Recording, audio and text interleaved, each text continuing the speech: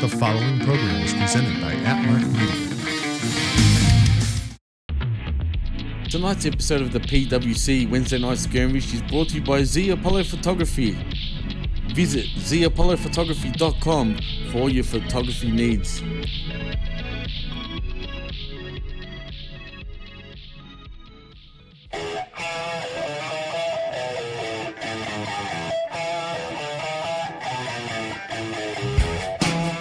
Welcome to Hami Media Group, or as the cool kids say, HMG.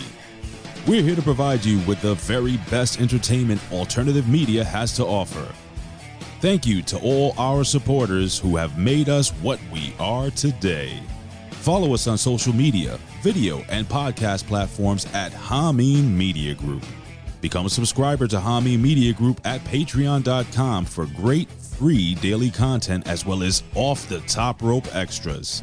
Subscribe to our affiliate Patreon channels with a plethora of fun content on various tiers that will bring tears of joy to your eyes. Vince Russo's The Brand, the Rip Rogers FR Podcast, Stevie Ray TV, Goldilocks, The A Show with Aaron Stevens and April Hunter, The Two-Man Power Trip, Velvet Sky and Angelina Love, the beautiful people. And now, the Larry Hankin Stories. Support your favorite HMG and independent pro wrestling talent at ProWrestlingTees.com. Enjoy the ultimate meal with Zordo's Ultra Premium Extra Virgin Olive Oil. Head over to ZordosOliveOil.com. Start your day with the best cup of Joe, bro. Try a fantastic selection of flavorful coffee blends at thebrosters.com. StevieRichardsFitness.com. Get off that couch and make a healthy change without leaving your home.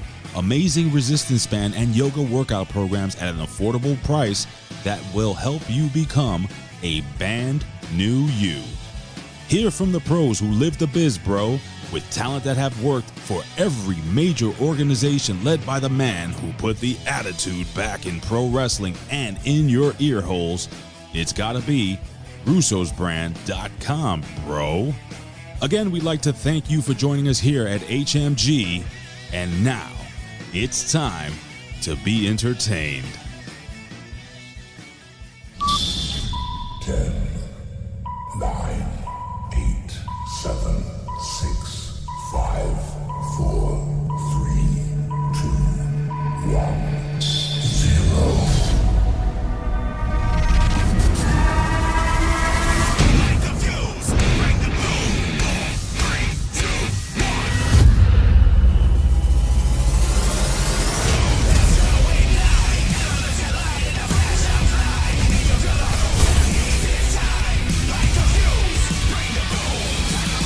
You know, I wish I could share your excitement.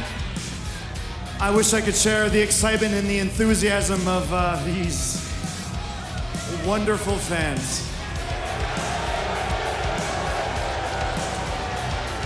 But I gotta say, Hangman, I'm a little sad actually. I mean, we were friends, we were partners. As a member of the Elite, we were like family. You see all of this? Everything here, this was meant for you. And if it wasn't for your insecurities, if it wasn't for your failures,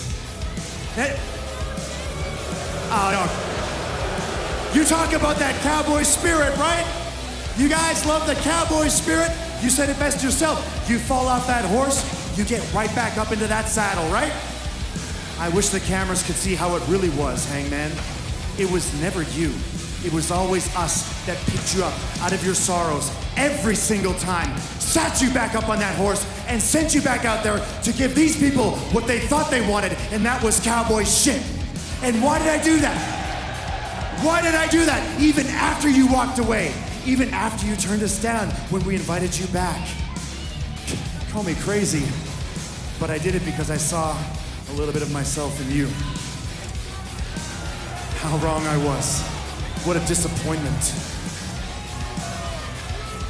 You know, you talk a lot about me choking, my failures, my insecurities, and maybe you're right, yeah. But if I remember, you once had another tag team partner who maybe you felt like you didn't measure up to either.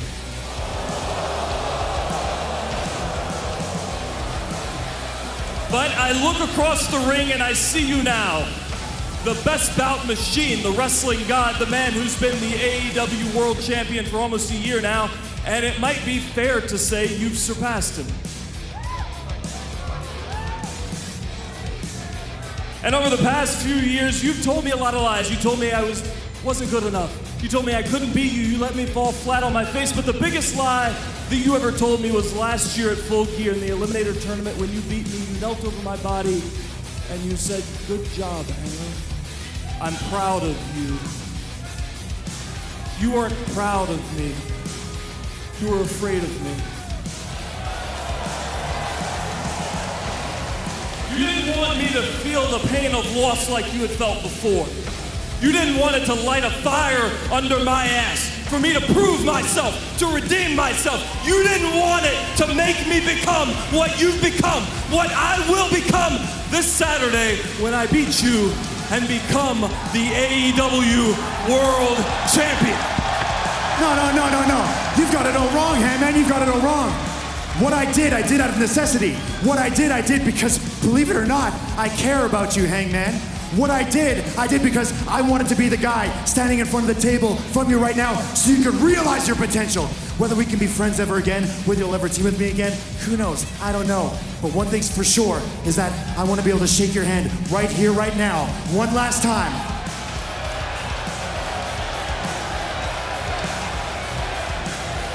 Let's kill it at the pay-per-view, man to man. I'm sure they will. The AEW World Champion and his challenger shaking hands. Good job, Hangman. I'm proud of you. Kenny Omega. Such a detestable individual. Oh, what the hell? Kenny. I'm sorry, Hangman. This is necessity. I love you, buddy. Son of a I love you. I did this because I love you. Don't you get it? Yes. Don Callis. A cheap shot. That's exactly how Omega Never saw won it the time coming. with Callis involved. You know, Kenny, The they scum. say the greatest trick the devil ever pulled was to make the world forget he existed. For 6 weeks, I've been hiding in my basement. Does this look like someone who's ready Oh my God. to win the world title, Kenny? Does this look like someone who's ready to win a world title? Sign it! Kenny Sign Omega it! signing the contract in blood. He knows his way around the ring, obviously, or he wouldn't be in AEW. And one of the most awe-inspiring moves in all of professional wrestling, the Black Arrow. No! Well, I think everybody knows that, including Dax Harwood. I think, speaking of luring him in, I think he lured him up on top that time. You got Tully out there because he's a legal manager. I'm sure it was I heard him speaking to Harwood. Good Lord, look at this. Harwood This could be a disaster for everybody. got involved. packed. We've seen some great coaching tonight. Dan Lambert, Leo Rush, Tully Blanchard now. Well, Lambert had a hell of a game plan, didn't he? Boy, did he ever. He just beat the dog out of Jericho's crew. Take another look at this high-impact offense from Dax the Axe. Man, this fat, tougher than a $2 steak, without question. And look at Harwood's face. Etched in determination. The willingness to do whatever it takes to win. And you know he'll have the same attitude Saturday night on pay-per-view for the AEW Tag Team titles. FTR. Oh! Harwood takes the release German suplex from Pac. Pac trying to will himself back into this fight. This show has been full of intensity. From start to finish, from the opening moment when we saw Daniel Bryan and Rocky Romero all the way through this broadcast. Nothing but great wrestling and intensity. The waist lock, can Pac deadlift Dax Harwood? Harwood escapes, ducks the roundhouse, hits the lariat! Inside out goes Pac. Great impact from Harwood. And the rebound into the Liger bomb. 1, 2, no! The willingness to sacrifice is evident in this contest. Dax Harwood wants nothing more than to become a 2-time AEW World Tag Team Champion this Saturday night at Full Gear. Harwood's seemingly saying, What am I going to do here? And that's when we talked about how good Pac is. We are seeing it right before our eyes. He has been able to take Harwood's best shot, but how much more can Pac take here tonight? Tony Schiavone assessed this from the moment to prepare for his contract signing involving Kenny Omega, our champion. Oh, backslide by Pac. Whoa. Oh, Pac transitions. Now here we go. And Harwood submitted immediately. That's a smart move because Pac will not relent. And you don't want the injury before Saturday. And Cash Wheeler immediately coming to the aid of his partner. Dax Harwood, you could see that shoulder so heavily taped, he didn't want to risk injury going into that World Tag Team Championship title match. That was smart wrestling in a losing effort, Excalibur. Because now you're seeing the damage. The match is over. It's going to be a memory sooner than later. Oh, wait a second. What the hell?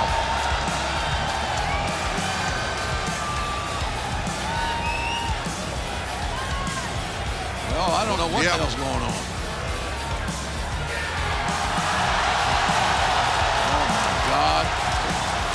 This strange alliance between Malachi Black and Andrade El Idolo continuing here tonight. It's like a pack of wolves. They're vultures. They're picking the bones. The bastard Pac, and there we see Penta El Zero and Cody Rhodes, Rey Fenix, all hitting the ring. The sides are becoming more even. There's Cody. He's got some scores to settle here. Cody Rhodes comes through the crowd, and he's going right at Malachi Black. Cody came to get himself from Malachi Black. God knows they've got an issue. And Andrade El Idolo and Pac, such a history between those two men. Malachi Black and Cody Rhodes. I can't get enough of this pairing. It's amazing. Lucha Bros defending the tag title Saturday night. What a pay-per-view this son of a gun is shaping up to be. One you can't afford to miss, I can tell you that.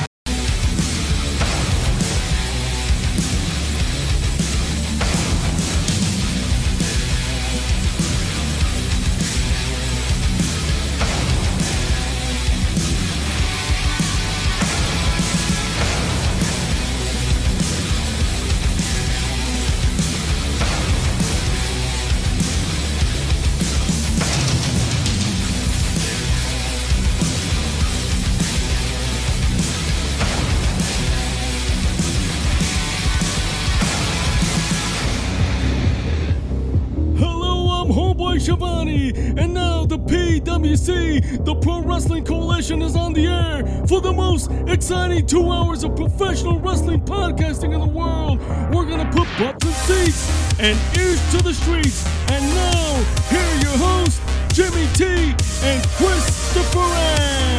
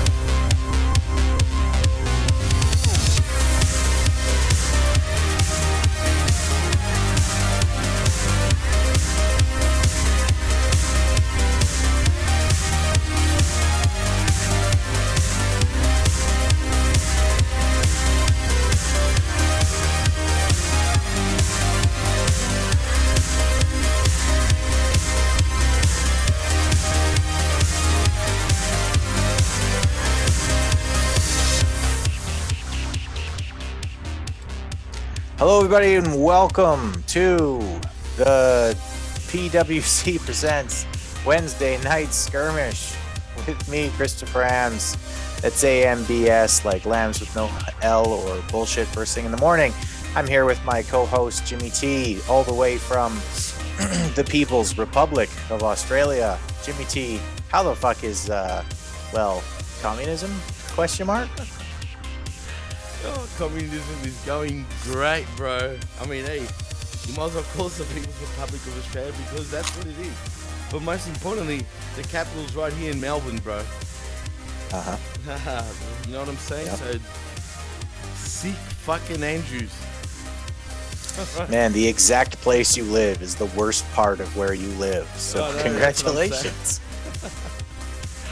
But more importantly, Chris, how's beautiful, snowy Minneapolis, dude? Minnesota. There we go. Yeah. Well, I drove down here so that I could be here for the pay-per-view. It's going to be my first live wrestling show that I've ever been to, not at the Temple in Mexico City. I have been to a few shows there. Shockingly enough, the guy who fucking hates this lucha shit is the guy who's only ever been to lucha shows. So I get to finally go to I finally get to go to a wonderful Western wrestling show tomorrow night. But yeah, the roads were awful. We got our first snow the other night. I nearly went off the road at least 3 times in an hour-long drive. And there were semi-trailers in the ditch, multiples of them. I think there was at least 4 of them. And that was just the semi-trailers.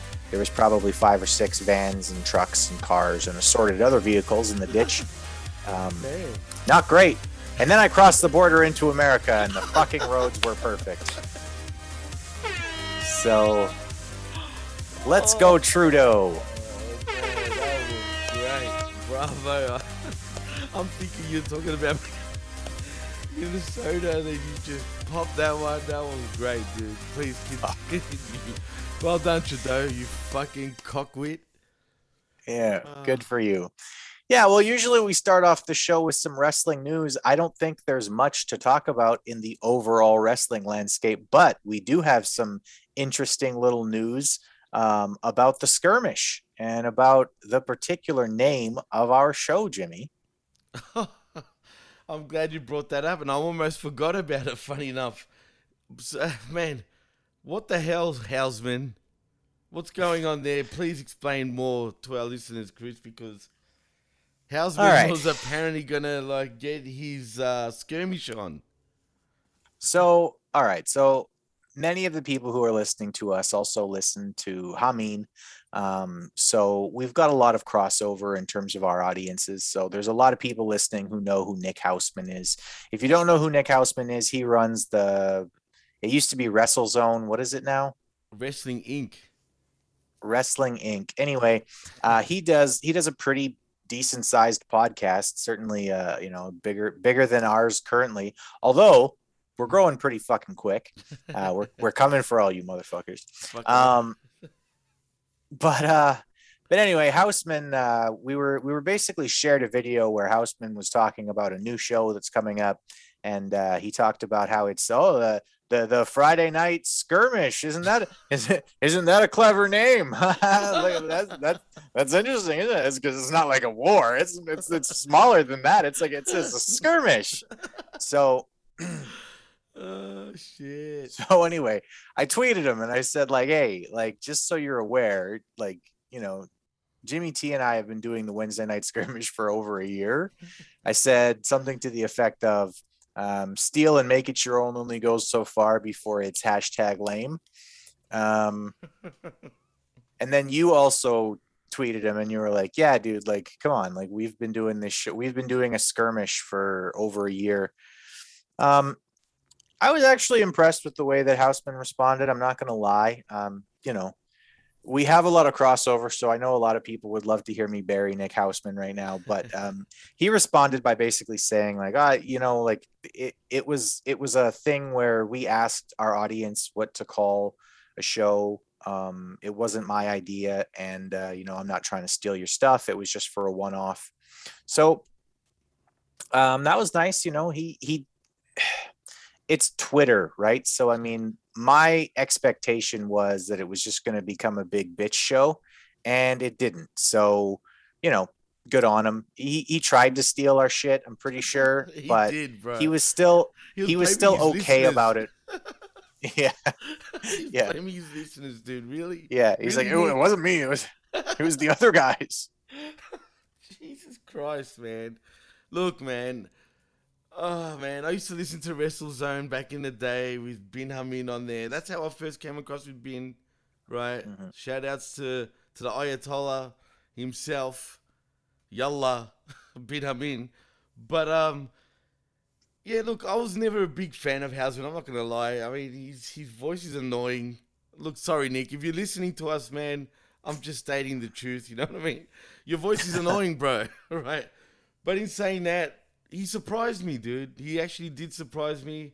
He, other than the part that you blamed your own listeners, dude, I mean, come on. Like, really? We saw and heard what you said, dude. I didn't hear nothing about listeners. I mean, did you, Chris? No, I didn't hear nothing about that in that video clip. It sounded like he was trying to take credit for how clever he was for coming up with the name. And then when we confronted him, he said, "Oh, it was listeners decided. I didn't do anything about it." So that's cool. Man. Like the classic in like the spoofy crime thrillers where you say like, "It wasn't me, it was the one-armed man." It was kind of one of those where it was like, "It was the one-armed man," which is funny because as I'm watching this whole Kyle Rittenhouse thing, there's actually a one-armed man on the stand. That's funny. You're on fire, man. You're on fire tonight, bro. Sorry. Shout outs to that guy. Oh, shit. Please continue, man. All right. Well, yeah. So it turned out pretty good. I was kind of happy that Houseman, accepted it and said, it was just for a one-off and we're not trying to steal your stuff. And that was cool of him. That was cool. Yeah, he's still... Like, I haven't listened to him since Ben and Ray left, so I don't know what he's doing now. But I remember before bringing it to our attention, by the way. So shout outs, Big Ray. On. Yeah. Hey, we love you, Big Ray. Absolutely. And I remember listening originally, and he was basically doing like the Chris Jericho intros where he would just yell everything that he said. Super annoying. Welcome to WrestleZone. God damn it. Yeah. And then listening to him try to be funny every time there was a female on the show. It's not great. God. Look at us assholes. We're such pricks, aren't we? I mean, we're praising the guy, yet we're giving him back. Yeah. Thanks for not being a dick, Nick. By the way, your podcasting skills suck. Yeah, we said it, Houseman. We said it. But look, in saying that, he was a class act at the way he responded to us. So kudos to you, Nick, for that one. And he seemed pretty humbled.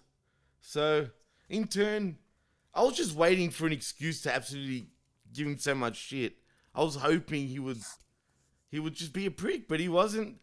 So I gave him the respect he deserved, and as you did too, Chris, and we move on, you know what I mean?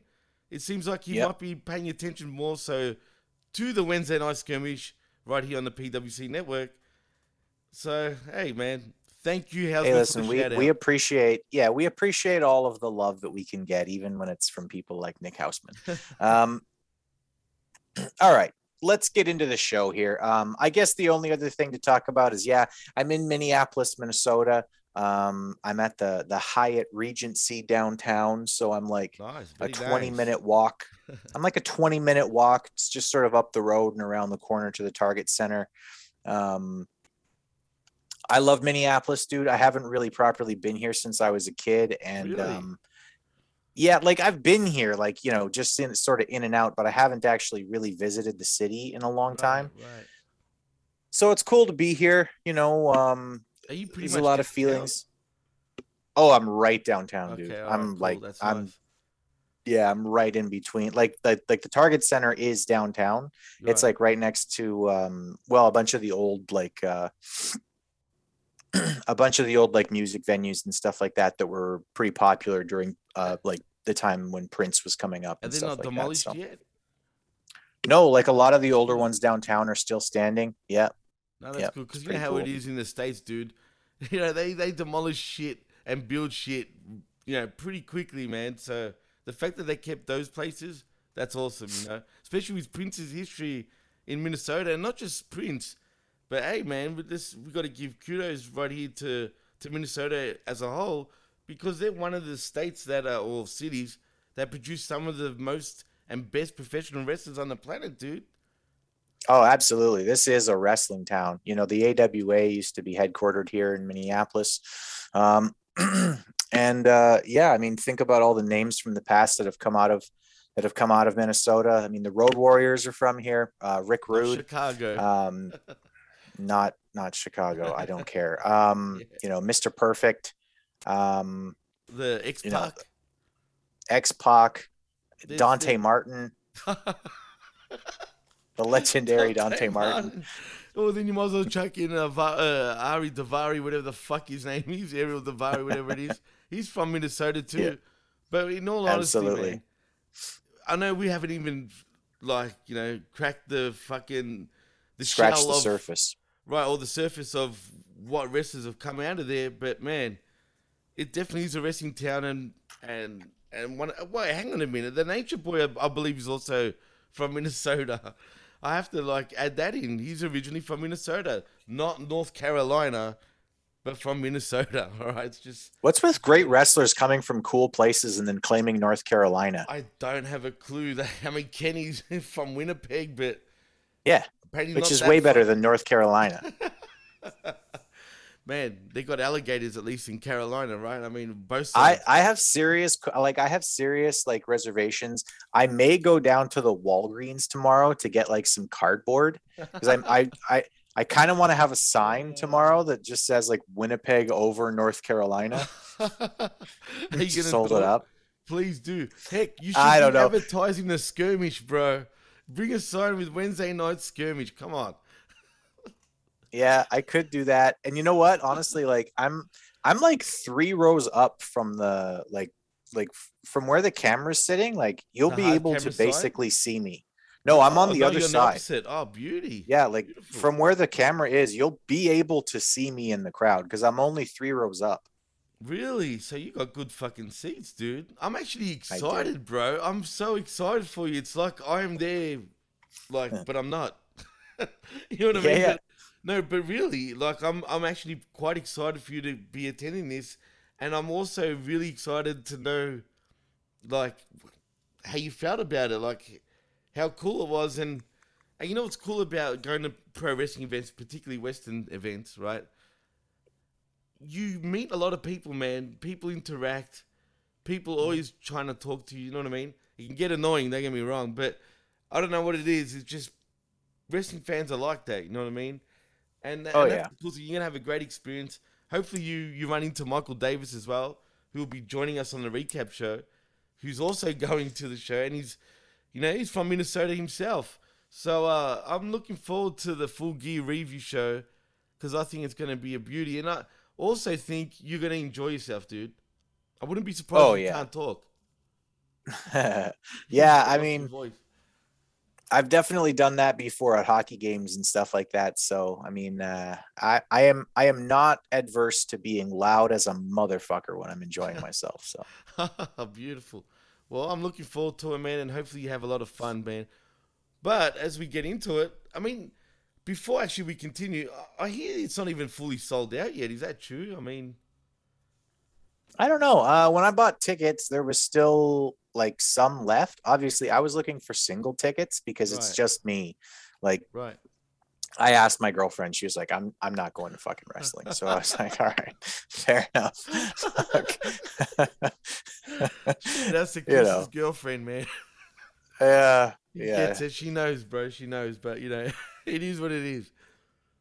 Yeah. Leona, you're awesome. But yeah, she doesn't care for wrestling. So That's Oh. funny, though, man. Oh Yeah. shit! I forced my girl to actually love wrestling, and she still hates it anyway. You know what I mean? She'll watch it here and there. But sorry, continue, Chris. Yeah. No, but that's it. So when I bought tickets, there was like a couple left. There were a couple that were pretty decent. Like I said, the one that I got, it's just 3 off the floor, like right where the camera is pointed. So if you look sort of at the top of your screen, you'll probably see me in a Minnesota Wild hoodie tomorrow. Oh, the Wild. Are they doing any good these days, man, in the NHL? Yeah, they got a pretty solid team. They've got they signed Kirill Kaprizov from out of Russia. Wow. Last year he was really, really good. This year he started off struggling a little bit, but they hadn't got him signed until right before the season started. So I'm not sure how much working out with the team he had done. Oh, interesting. Well, go Wild. You know, I hate that name though, man. It's such a cheesy name. I'm sorry, Minnesota, but couldn't you come up with something better than that shit? Minnesota. I don't know. Wild. Every time they chant, "Let's go wild, let's go wild, let's go Oh. wild," I'm like, oh, it's because it means 2 things. I swear to God, Minnesota. it's like Vince. It's like I swear to God, Vince Russo being in on the fucking naming of TNA. Like, let's call it TNA because that's funny. Because we'll say it's total nonstop action. That's not really what it means, bro. I don't know. For some reason, Vince Russo is high on coke in my head. I don't know what the fuck's going on, bro. Bro. We're gonna name it TNA, bro. Because it's not just total nonstop action, but it's tits and ass, bro. Bro, tits and ass. Oh man, but like I said, Russo is a fan of ours, man. Come on, he follows the PWC, bro. So hey, I love Vince Vinny Russo. Yeah, no, Vince Russo is fantastic, dude. We're absolutely we make fun of fucking everybody on this show, dude. Like, we love them, we hate them, we make fun of everybody. You know, we just talked about how Nick Hausman was like really big on Twitter and just like accepted that he was wrong, and said he was just a one-time thing, and we're sitting on here just telling him how much he sucks at podcasting. And you know what's even funnier, dude? We're also part of that Mean Media Group, Chris. I know, man. And look what we're doing. I mean,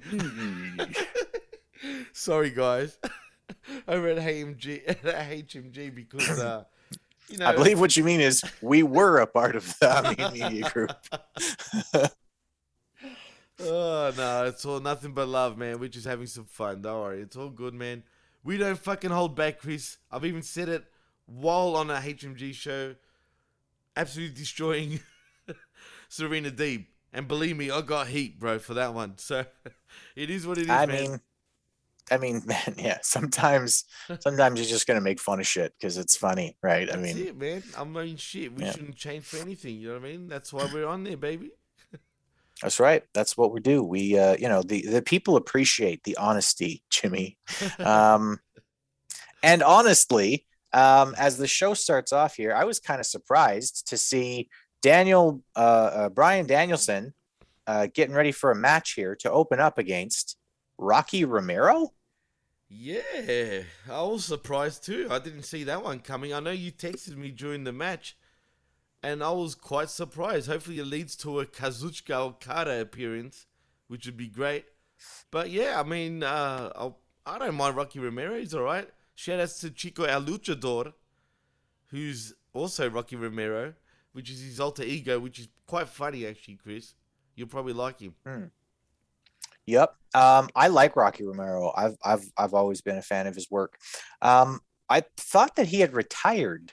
So yeah, you're right. I've heard that before, but he's back pretty much wrestling again, and he's pretty good, bro. In the ring, he reminds me a lot of Chavo, to be honest. Yeah, he moves in a very similar fashion to Chavo. Yeah, he's got a lot of the same mannerisms too. Absolutely. By the way, if you're learning to wrestle, not a bad guy to emulate there. Chavo Guerrero, fantastic. Learn how to talk better than Chavo, but other than that, yeah, good stuff. Oh, shit. Yeah, so the match starts off with some catch can, arm wrenches, switches, headlocks. And that was sort of a heavy theme throughout the night here tonight, where they were. Catch can was the fucking thing of the night, dude. Absolutely. Yeah, the way that everything sort of came across tonight was, it seemed a lot like, Dean Malenko was booking backstage. Like, that's how it came across, was like somebody who actually knows how to wrestle was booking these matches, because basically every match started off with catch can, headlock, switch, takeover, head scissor, takeover, switch. Absolutely, it's true. Which, for a guy like me who likes the in-ring action and likes to see things that look like a competition, I was digging it. So yeah, but that's how we started off this match. Oh, excuse me. I had some New York style pizza, which yeah. So shout outs to Minneapolis Pizza, which is not New York pizza. It's still not bad. Like, it was good, but stop calling things New York style. It's like, don't do that. Also, stay away from Chicago style pizza in Minnesota, bro. Which is not pizza. Like, deep dish pizza is not pizza. It's like a weird, it's like a weird half pasta, half bread based nonsense. It's good food. It's good food. Don't at me, Chicago. It's good food, but it's not pizza. What the fuck? So please, Chicago, no, it's not pizza, all right? That shit ain't pizza. I don't give a shit how much you vouch for your pizza, because it's not a pizza. All right, that's it. Simple. It's like when restaurants up in Canada serve tacos. Like, no, I don't care, dude. Here in Australia, they serve tacos too. So I mean, you know what I mean? I don't know who. Like, as somebody who lived in East LA for 2 years, I'm like, no, it's not a taco. There's a lot of Taco Bells and the Guzman taco joints over here, dude. So. I mean, hey, look, there is a lot of Latinos in Australia, all right? So, that, we're going to give them that. But it's funny. So, Canada. Are they considered wogs in Australia? Yes, they are. Absolutely, they're wogs. Okay. Would you believe I've got a Mexican friend born and raised here? Well, yeah. I have like multiple Mexican friends who were born and raised in Canada. Really? See, that's weird too. Like, I find that weird, even though it's not far per se. I mean, it is far, but not really. You know what I mean? But yeah, I mean, even in Canada, can you imagine? Orale. Orale. But they say honestly, dude, people in East LA say A all the fucking time. I used to laugh, man, because people would be like, oh, you're from Canada, eh? And I'd be like, are you fucking kidding me? I've been listening to you talk all fucking day. Hey, Holmes, how you doing, eh? You say it more than I do, motherfucker. It's so true. Shout outs to homeboy. Shout outs to Homeboy 88, no doubt, man. Who you can catch me on a impromptu show, actually, we did a couple days ago about the pandemic, live on location from a casino in the local area. Oh, yeah. Well, but I wasn't playing. All right, well, check that out. Absolutely, for sure. Anyway, back to the match here. Both guys wrestling a mat-based style. Most moves seem focused on hurting a body part in order to get a submission later, which wow, that's very impressive. That's crazy. Yeah, I feel like this is becoming a normal complaint in AEW in general, and specifically in Danielson matches. Rocky got too much offense in this match. Yeah, I agree. And that's been an issue in all of Bryan Danielson's matches, actually, in fact. Yep, exactly. It's like, listen, I like Rocky, right? I've always thought that Romero was fun in the ring. I don't mind him getting some spots, but Danielson's selling for 50% of a match against somebody who has never been on AEW TV before, a week before he's competing for the #1 contendership against Miro. It's just... Yeah. Dumb. Some of these booking decisions just need to be tightened up a little bit, like instead of a 50-50 match, it should be, you could have went out here and you could have had a good solid 10-minute match that was 60-40 Danielson. And that way you still give Romero a few spots to shine, right, and impress people. But Danielson looks strong, and as you know, when he's selling for 50% of the match against somebody the size and, frankly, fame of a Rocky Romero, it's not a good look. I agree. And what's this got to do with the pay-per-view anyway? Yeah, I mean, you need to be booking towards something. And if you ever find yourself in a wrestling show and you have that question, what are we doing to book towards the major show right now? If the answer is nothing, fix it like right now. Do something else so that you are booking towards the show. Because Chris, I'll be honest, man, this didn't feel like a go-home show, A. B, it felt like more of a dark episode to me, to be honest with you, than a Dynamite. Am I wrong in saying that? No, and I've seen a few people who have commented that they almost fell asleep this week during Dynamite. So I don't know if we'll get into it later about Rampage. Maybe they were just planning on booking Rampage as the go-home show. But I don't know. It's a bit sketchy, Chris. It's a bit sketchy. And you know what I'm honestly a little nervous about here, Jimmy? I'm nervous that they've already outstretched themselves and already done the Thunder problem. Where, like, if you ask Eric Bischoff what killed WCW, he will always say Thunder and the third hour of Nitro. And, like, no booking decisions, no nothing. You talk to him about literally anything, and he's just like, look, that was bad, but we could have survived it if I had a 2-hour show to run. That's true, man. We could have survived the finger poke of doom if I had a tight 2 hours to write wrestling. But I had 2 hours, and then I got another hour tagged on, and then I got a whole nother 2-hour show that I've got to book. And what that does is it stretches your audience to the point where it's too thin, and it feels a little bit like that might be something that's happening with AEW, because Dynamite's numbers are not improving. Like, they're actually getting worse. No, you're right. And Rampage went from a little over 1 million, right, when Punk debuted, to now they're at about 500,000, which is about right. Yeah.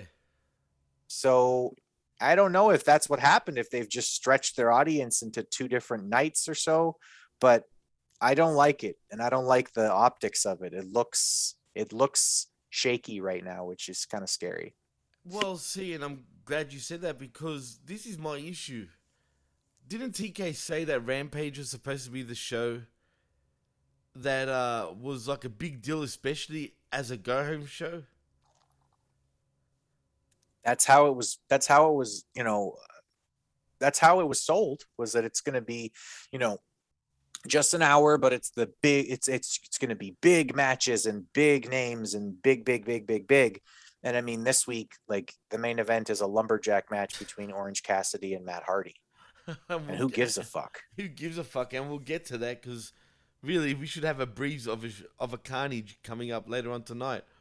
But in saying that, this Dynamite was just underwhelming, there was a few good things, like we said, but it just, for a go-home show, for such a big show, I would have hoped we had a segment with Miro and Danielson, which we didn't get. You know what I mean? Well, other than a little vignette, right? Big deal. You know what I'm saying? Like, we didn't get shit, dude. I mean, and even like Punk and Kingston, we saw a little schmoz in the back? Big deal. You know what I mean? Or was that on Rampage? I don't know, man. I'm confused, right? But I don't know. I don't know what show it was on, but all I know is... It was on this show. It was on this one. It was on Dynamite? All right, well, big deal.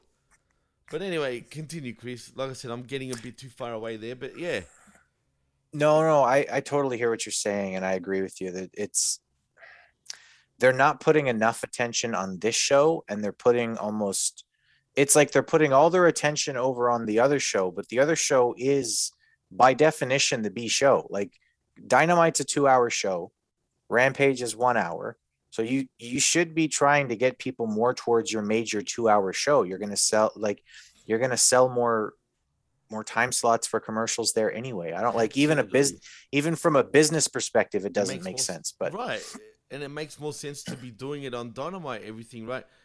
Yeah, it's weird, man. I still believe. Look, right now, I don't think it's becoming the Thunder effect. Don't get me wrong, right? You're right, but because it's still 1 hour, I think they're all right, right? So they're lucky they've only got that extra hour. But I do strongly believe it's going to become 2 hours by 2022, midway 2022. I bet you we're going to have a 2 hour Rampage, because in many ways, I feel like they need that extra hour too. I know that sounds crazy after what we just spoke about, but if they're going to have such a roster with so many guys and they want to showcase all these people, well, TK, why are you showcasing a lot of the young talent a week before or 2 days before or a day before a major pay-per-view? Does not make sense. Yeah, I mean, he's trying. I know he's trying to walk a line. He's trying to make sure that, guys like a Dante Martin and a Arya Davari get time on TV, before the major show. But it's the wrong way to book. I mean, look, like when you tune into like the UFC previews, right? They don't waste time talking about the first guys opening the card. They don't even bother wasting their time, right? No, like they don't. You're right. Like, if you're a big enough fan, you know who those guys are and you're excited to watch them fight. And sometimes the undercard can be better than the actual main card, right? But when you tune into the UFC pay-per-view previews, they heavily preview the top 3 matches that you're going to watch. And that's all they focus on. It's the top 3 matches. That's it. And you get a solid hour of pre-fight hype and interviews and interaction and backstage and what was the weigh-in like and etc. Like, that's what a Rampage should be the night before a pay-per-view. It if you want to have a match on there, that's fine, and have it be a good, like, solid 20-minute wrestling match. That's good. But in between all that, spend some money, produce some really good video packages. Think Brett versus Sean before WrestleMania 11. You know what I mean? Think Rock Austin, the My Way video, right? Like, Yeah, there's lots of brilliant package, that probably one of the best ever. Yeah, I mean, there's a lot of things to look to, and that's just 2 examples. There's things from the 80s you can look to. There's video packages from, this year, last year, the last decade. You can see lots of really cool video packages that get people's attention. That's what you should be doing on the go home show before a pay-per-view. 100%, Chris. That was perfectly put, and I couldn't put it any better than what you just said. You're right. Yeah. So anyway, Danielson wins with a Tequila Sunrise submission. It was nice to see that get a win. I haven't, I haven't seen that beat anybody in a long time. Maybe next he'll shock the entire world and win with a fucking sharpshooter or something ridiculous. Anyway, good match, wrong booking, but still a good match. So I'm not going to hate on it too much, but just, tighten it up. The Inner Circle come out. They make an entrance. They're coming out to talk to Tony Schiavone. And I was already rolling my eyes at this because they're standing out there on the ramp and it's dun dun dun dun dun dun dun dun dun dun dun. Oh man, I'm so sick of everybody singing the damn song. I'm over it. I honestly kind of want to make a sign for tomorrow night that just says, "I won't sing Judas." And I'm Canadian. Yeah, Canadian won't sing Judas, and just hold it up. Like, you shit face. You know what I mean? Fucking everybody in that arena would just be staring daggers at me. I really don't want 15,000 people looking at me like they want to kill me. Man, do you think there'll be just as many Canadians over the border in Minnesota than there is like Minnesotians? No, there'll be a few Canadians because Canadian sports fans are fucking nuts about what they like. But like where I live is very small. Like the whole area of Northwestern Ontario has probably about 50,000 people. And I would say that wrestling is not a big deal where I'm from in Canada. Like it just isn't. In the prairies, it's bigger. Yeah. Once you get into Winnipeg, it starts to become more of a big thing. And in the prairies, it's big. And then once you go further east into Toronto and Quebec, it's big again. But where I'm from in Northwestern Ontario, above Minneapolis, like above Minnesota, it's just hockey. It's just hockey, Really? hockey. Interesting. I mean, shit, like, dude, you live in the middle of the beautiful Canadian wilderness, bro. I mean, it's pretty cool, man. And I know, obviously our listeners don't know what it's like where you are, but you've showed me around, gave me a little tour, man. And it's pretty crazy, man. It's a postcard, dude. I'm not gonna lie. Yeah. Especially on Thanks, your man. family's property, bro. I mean, and your property. Jeez.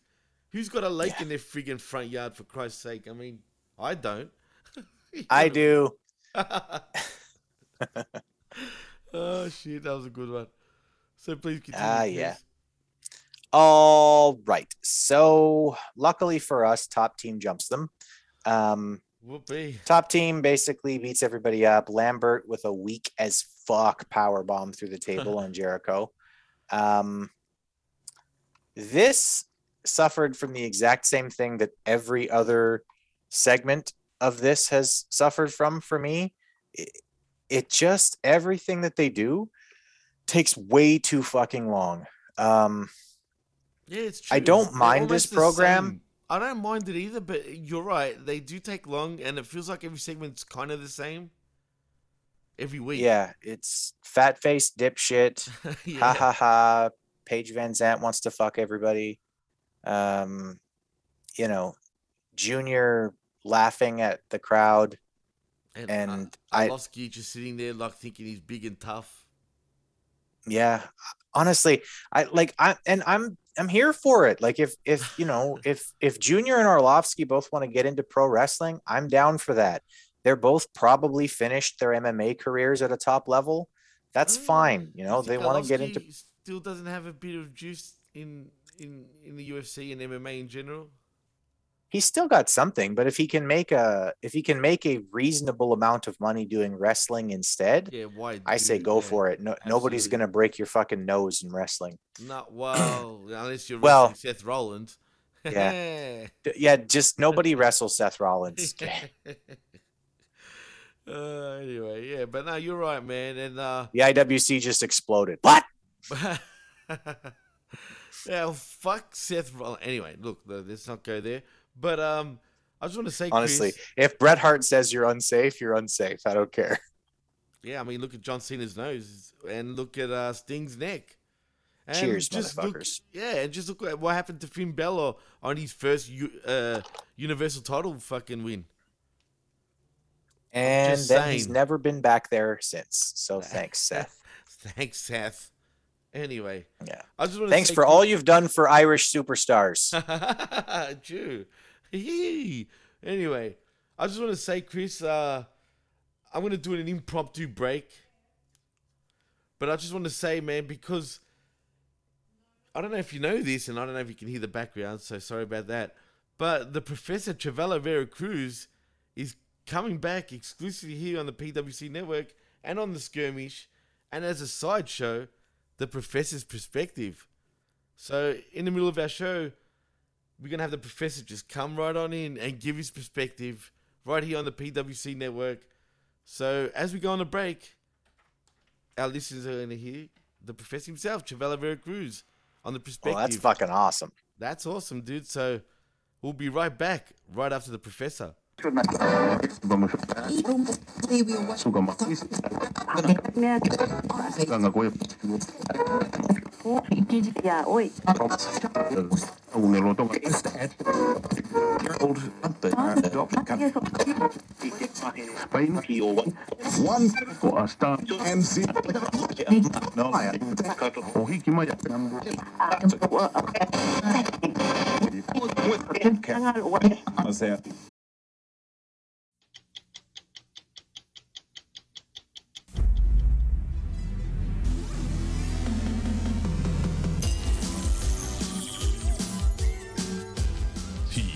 PW Hustle, the recognized symbol of excellence in sports entertainment.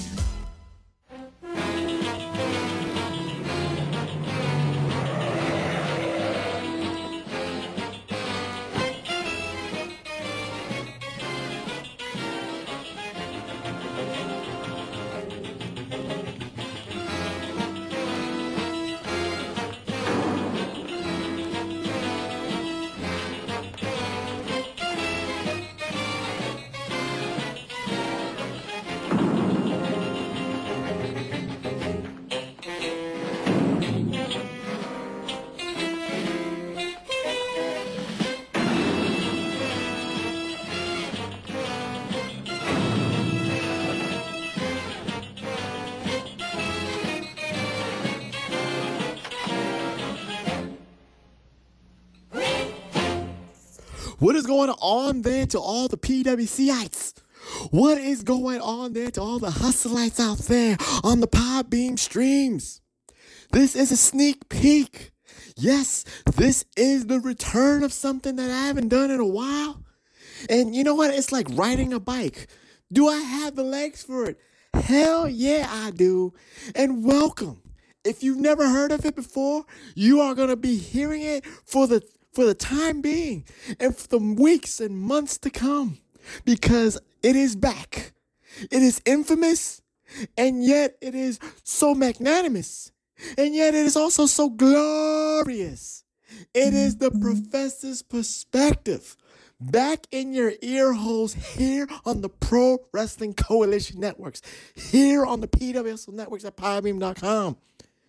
And I am that man, the Professor Chabel Cruz, the only objective man in the IWC, YWC, the only objective man in this podcast punditry, here to give you a perspective that does not, hold no punches, that is always going to give it to you right down the middle, daddy, just like Bill Alfonso has always said.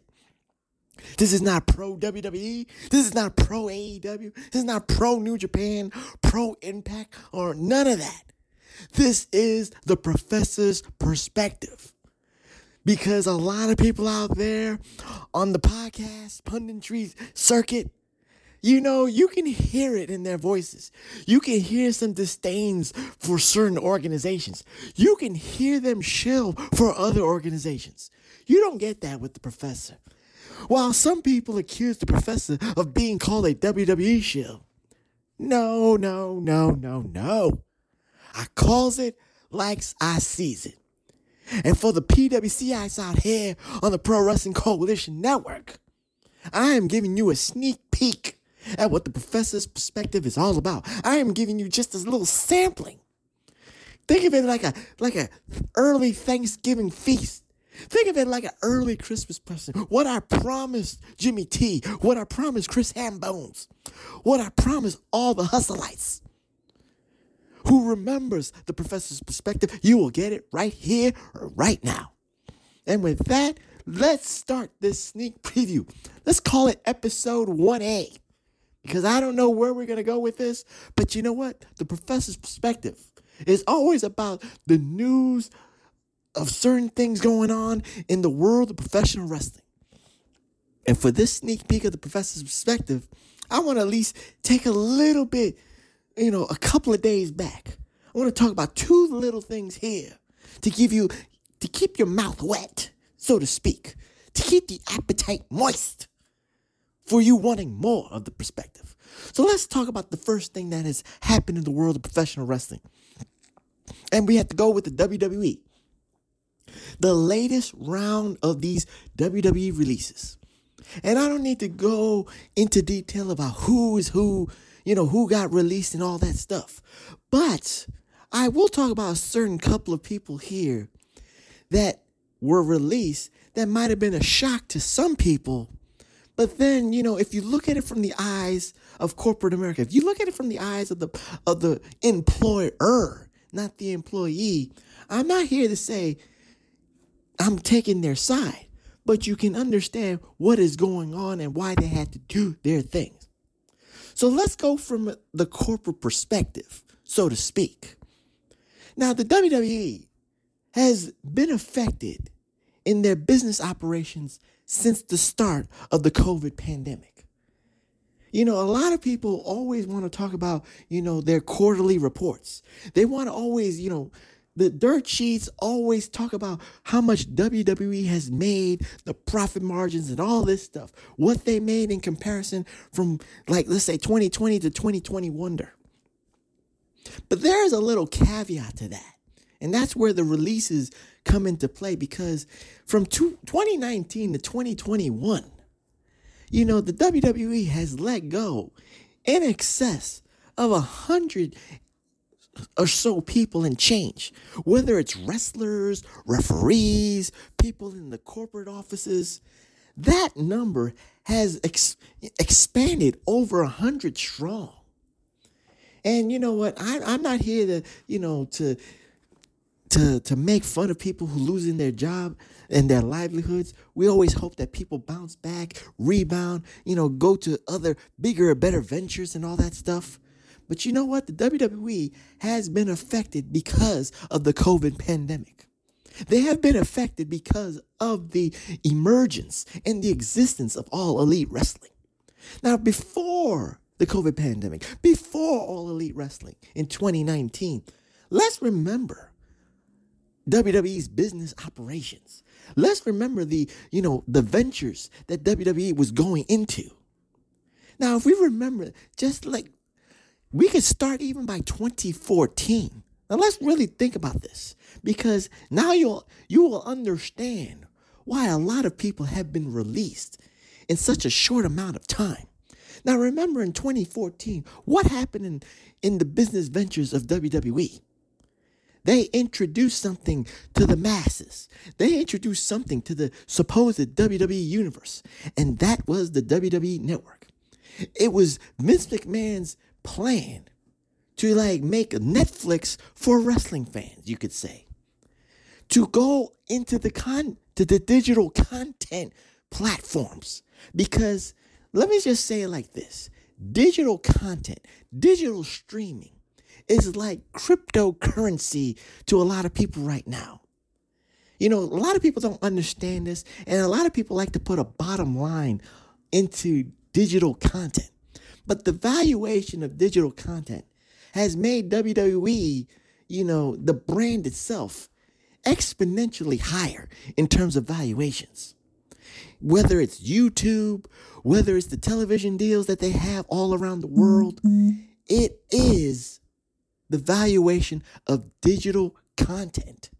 This is what WWE sells to its business partners. This is what WWE uses to sell for sponsorships, to sell for marketing partnerships, and all that stuff.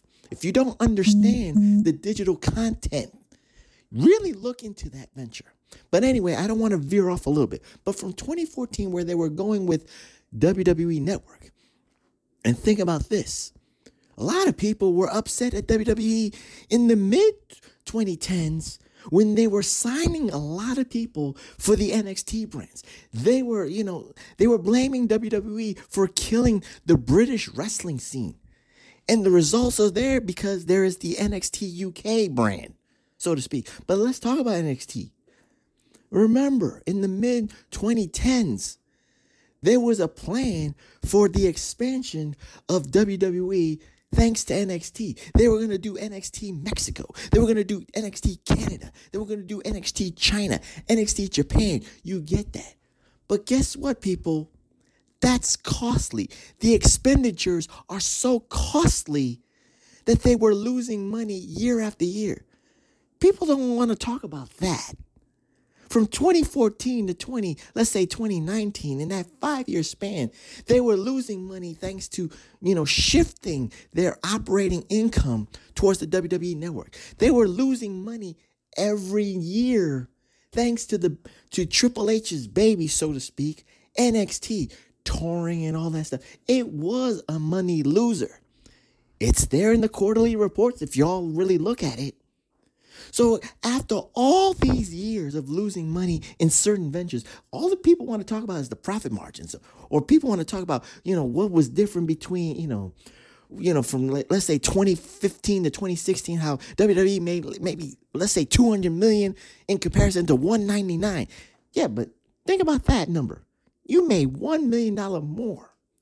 That's not a big jump in terms of stockholders. That's not a big jump in terms of profit margins.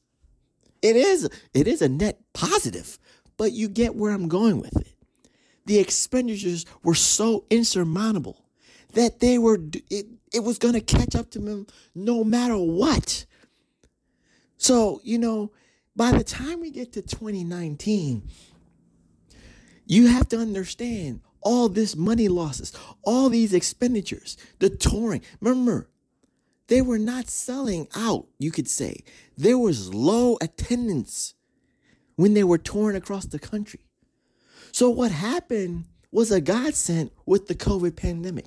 They were forced to stop the touring. in a sense. They were in a stationary place for an exorbitant amount of time so they can make a good profit for the year of 2020. And think about that. Because of what happened with the COVID pandemic, they can make a little bit of a profit margin thanks to their television deals. But what happens is, because of no touring, because of what they had to say, they were saving because they didn't have to take the production trucks across the country and across the world. But with that being said, they were going to have to make some budget cuts no matter what. So since 2019, they used to do a lot of cuts every, a month after WrestleMania. It was that budget cut day. It was nothing new. But guess what? WWE and the implementation of the Nick Khan regime, this man, call him a shrewd businessman, call him a tyrant, call him what you want. But Vince McMahon hired him for one purpose and one purpose only. And that was to slash costs. And that was not to put the WWE in the red and make the cuts that were necessary. So Nick Khan is doing what he's being paid to do. He's got stockholders' shares of WWE, and he's earning it probably in Vince McMahon's eyes. But in the process, WWE has let go a lot of talent.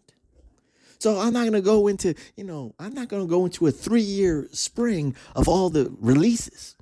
But let's at least talk about a couple of releases that has just happened recently. Now, again, do I validate these releases? I'm not validating them. But I want you to, there's a hindsight to a lot of things. Let's look at one example of that. And that's the man that has been called Bearcat Keith Lee. Now, for all the IWC, YWC people out there, they're already saying that Vince McMahon is, past his prime. He's out of touch, he's stuck in the 70s, maybe the 80s or whatever. Keith Lee, the limitless one, had all the potential in the world. But you know what? Here's where WWE, Vince McMahon, Nick Khan, and Bruce Prichard are looking at this. And there's only one factor. And I'm not saying I agree with it, but I understand it. Now, Keith Lee, why would you keep him on the payroll if he is a health risk? And again, let me just explain myself because I'm not validating what Vince McMahon did. But I want to at least say this. Keith Lee battled COVID and battled COVID complications. Now, in the scheme of things, he should be 100% healthy and all that stuff, and God bless him. I'm glad he is back. I'm glad he's healthy. But I think from a corporate standpoint, it was a valid cut in Vince McMahon's eyes for one reason and one reason only. Can I push a man who could suffer from lingering COVID complications? Now, there are reports of people suffering long-term COVID after effects. So what if Keith Lee, hypothetically, who was going to be on the Raw brand, would have challenged Big E for the title? What if that push was going to happen, like, let's say, Royal Rumble? But then Keith Lee was not feeling good, when he's touring across the country. And then he's got to be put on the sidelines. That is something, you cannot stop a push. And that's what probably validated Keith Lee getting cut. And again, I'm not validating it. I'm understanding it, and I understand from the side of corporate America on this one. I'm sure Keith Lee will be on the independent scenes, maybe even AEW, to prove a lot of people wrong. Just like Daniel Bryan's proving Vince McMahon wrong, that he can still go at a pace that he's comfortable with. It's the same thing that will happen for Keith Lee. But you know what? I think Keith Lee going to AEW will be a less strain on his health than still being on the WWE payroll, wrestling maybe 4 days out of the week in different cities, putting his life on the line, so to speak. So I wish Keith Lee the best of luck, maybe in AEW, maybe in Impact Wrestling, but that's where he really needs to be anyway. And then let's go with the other one. That, the funny thing is, again, the IWC, YWC says that Vince McMahon and Bruce Pritchard are out of touch. And his name is Karrion Kross, or really Killer Kross. Now, Killer Kross is a funny one here because, the professor did see Killer Kross in his youngum days, you could say. I saw the untapped potential of Killer Kross years before anybody, especially in the PW Hustle crew. I saw him in Las Vegas for the organization that never came to fruition in Global Force Wrestling. Jeff Jarrett had eyes on this guy, just like Jeff Jarrett had eyes on AJ Styles and Samoa Joe and Bobby Roode when he put TNA on the map. If Global Force was going to be on the map, I knew that Killer Kross was one of those, let's say, pillars that was going to be on the Global Force organization, but it never came to pass. But the funny thing about Killer Kross and the validation of him being cut, I don't know how old he is, but I think he's in his mid-30s. But that's neither here nor there. I'm not into this age thing right now with WWE. I kind of disagree with that one. That's kind of stupid. If you can go, you can go. And medicine, sports medicine today can make a guy in his, in his late 30s to early 40s, technically in the world of professional wrestling, be at their prime. But again, that's another story for another day. But I want to go back to Karrion Kross. And the reason why the professor has no problem with Karrion Kross or Killer Kross being cut from WWE is one thing. He was doomed after Adam Cole buried him on TV. Oh, do we want to talk about that? PWCites? Do we want to talk about that, Hustleites? I mean, people keep talking about the gear that he was wearing and the gimmicks that were being changed. But you know what the professor wants to focus on? Adam Cole ruined him. And he ruined him for the IWC, YWC. But people don't want to talk about that. Adam Cole on national TV said that he was all about the entrance and all about the politics that everybody wanted to, push him to the moon.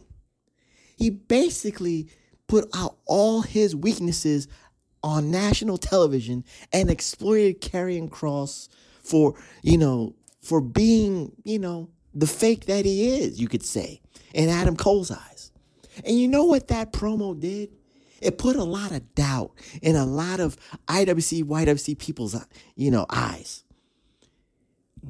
And it doesn't matter because after all those main events that somehow people don't watch, but then they were really they were really paying attention to Karrion Kross's main event matches, and they were noticing there was no Scarlet, no nothing. There was no Scarlet. The entrance music was, very humdrum. Everything was taken away from him and all that stuff. But again, he was destroyed by Adam Cole. And it didn't matter. All the shortcomings that were happening after the fact. He was going to be pushed to the moon regardless before that promo. After the promo, everything just came crumbling down. Now, whether he has an attitude backstage, that's again a he said, she said type of situation. But if it is having an attitude, he's not alone in this. I think, again, when it comes to the IWC, YWC, when it comes to this generations of wrestlers and wrestling fans, people having an attitude and people, using social media in certain instances to air out the grievances. This is what Jim Cornette always talks about. This is what, Dutch Mantel would talk about. This is what the professor keeps talking about. The nuances of professional wrestling, trying to keep certain things, from the fans. Sometimes the fans don't need to interject certain things that are going on within the business. You realize if Twitter was around back in the 80s when the Four Horsemen were running strong, you know how many people would have been complaining and then revolting against the Four Horsemen because they were stealing the spotlight from many people? You understand what fans interjecting their own opinions does to professional wrestling? Social media is the cancer of professional wrestling. This is also what brings down professional wrestling in terms of viewerships, in terms of fandom and all that stuff, because there's a lot of know-it-alls. And the professor, hey, I'm a know-it-all myself too. But you know what? I'm a realist. Am I part of the problem? I could be, because I'm interjecting my opinion too. But as far as Karrion Kross, his attitude, supposedly, I could see it. I could see that he was pissed off by Adam Cole's promo. I can see that maybe, after that promo, he was going backstage, talking to Triple H, talking to Shawn Michaels, trying to play politics. But you know what? You can't play politics against someone that Triple H and Shawn Michaels like too. So he was already doomed to fail. And he got exposed, and he had to be sacrificed, just like his girl Scarlett was sacrificed too. And what's going to happen to them? You know what? If I was Karrion Kross, if I was Scarlett, I'd go back to Mexico, AAA, they can be a package deal. Or if you want to stay in America, I know he had a shaky relationship with Impact Wrestling and Anthem. I think Court Bauer and MLW should pick up that phone and call both of them, because you know what? Azteca Underground, Karrion Kross, Killer Kross, and Scarlett, and then you got Mil Muertes and Carly Perez.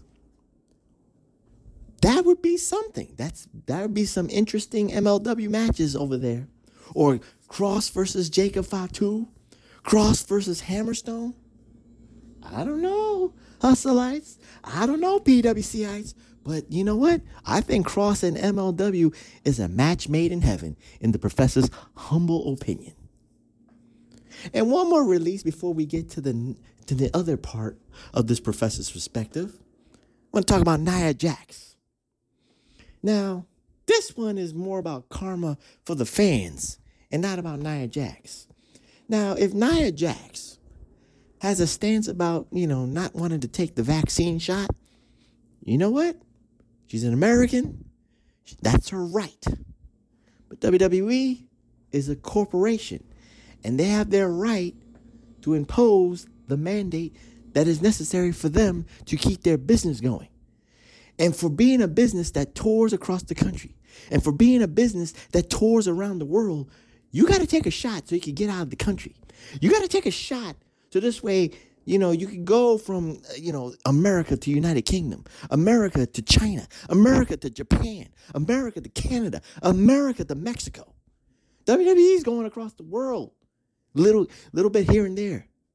And if Nia Jax does not want to be vaxxed and not, be let's say a public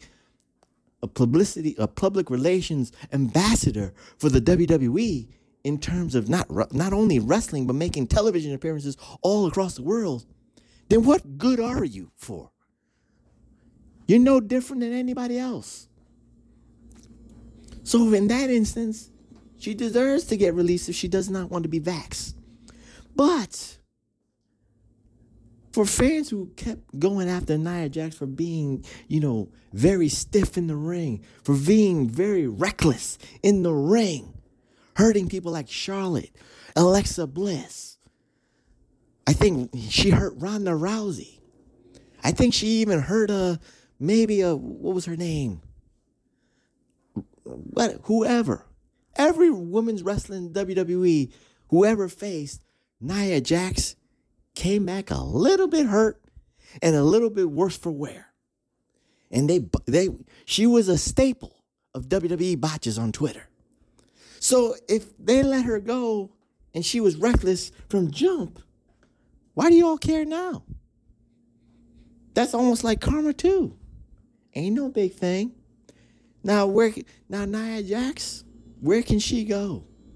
Well, first of all, she can't take that name with her.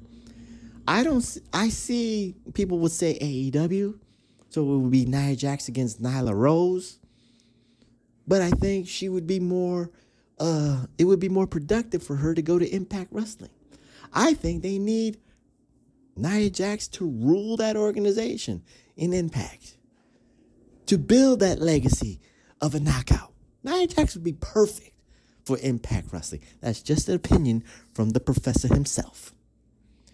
And now, before we, close out this sneak preview of the professor's perspective here on the PWC networks,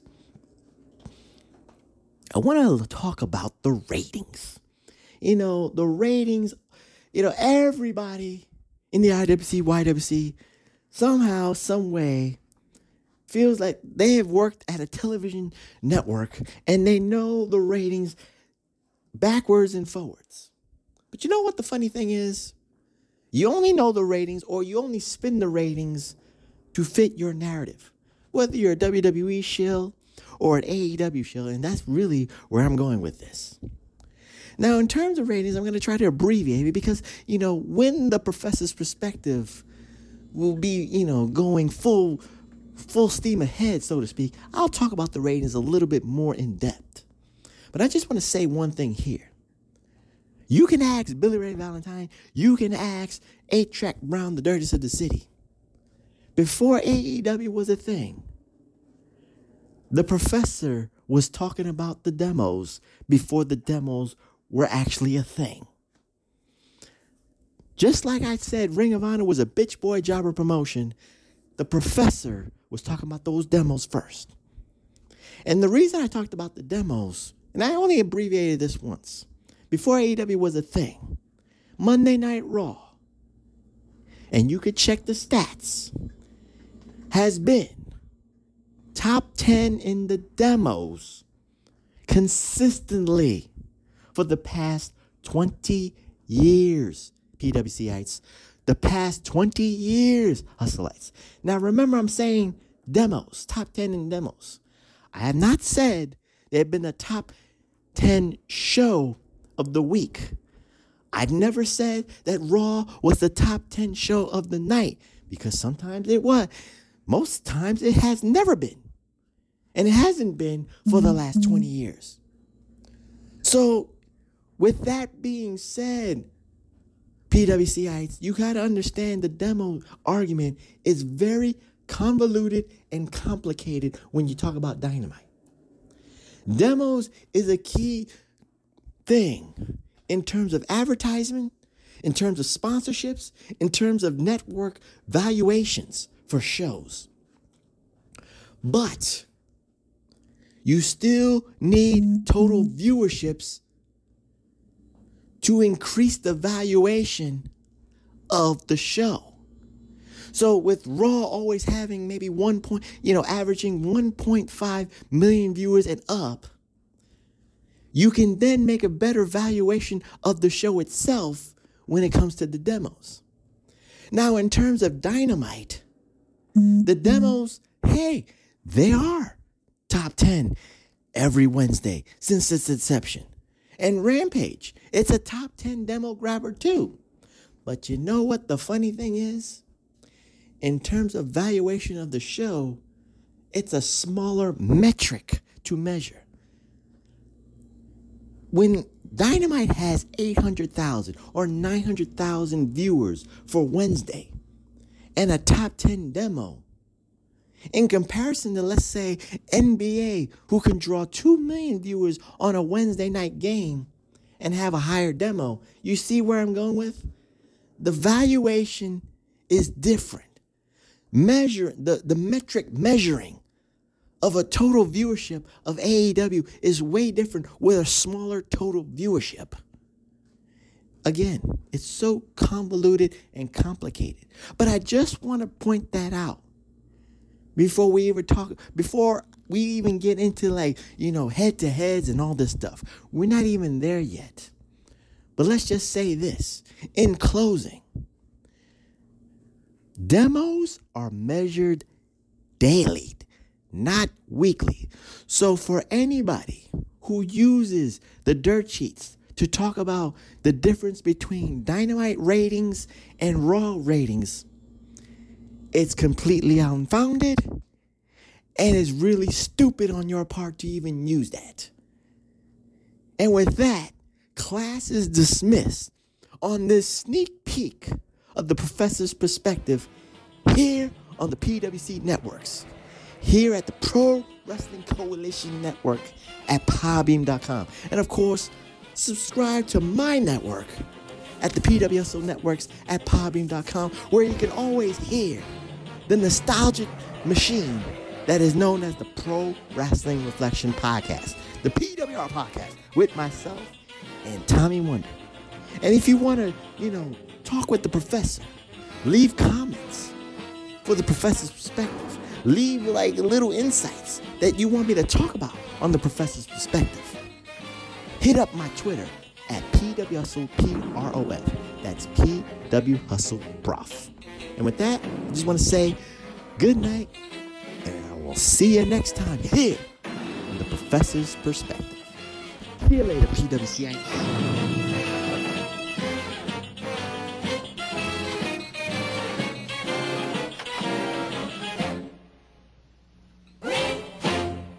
And we're back. Thank you to the professor for the Professor's Perspective.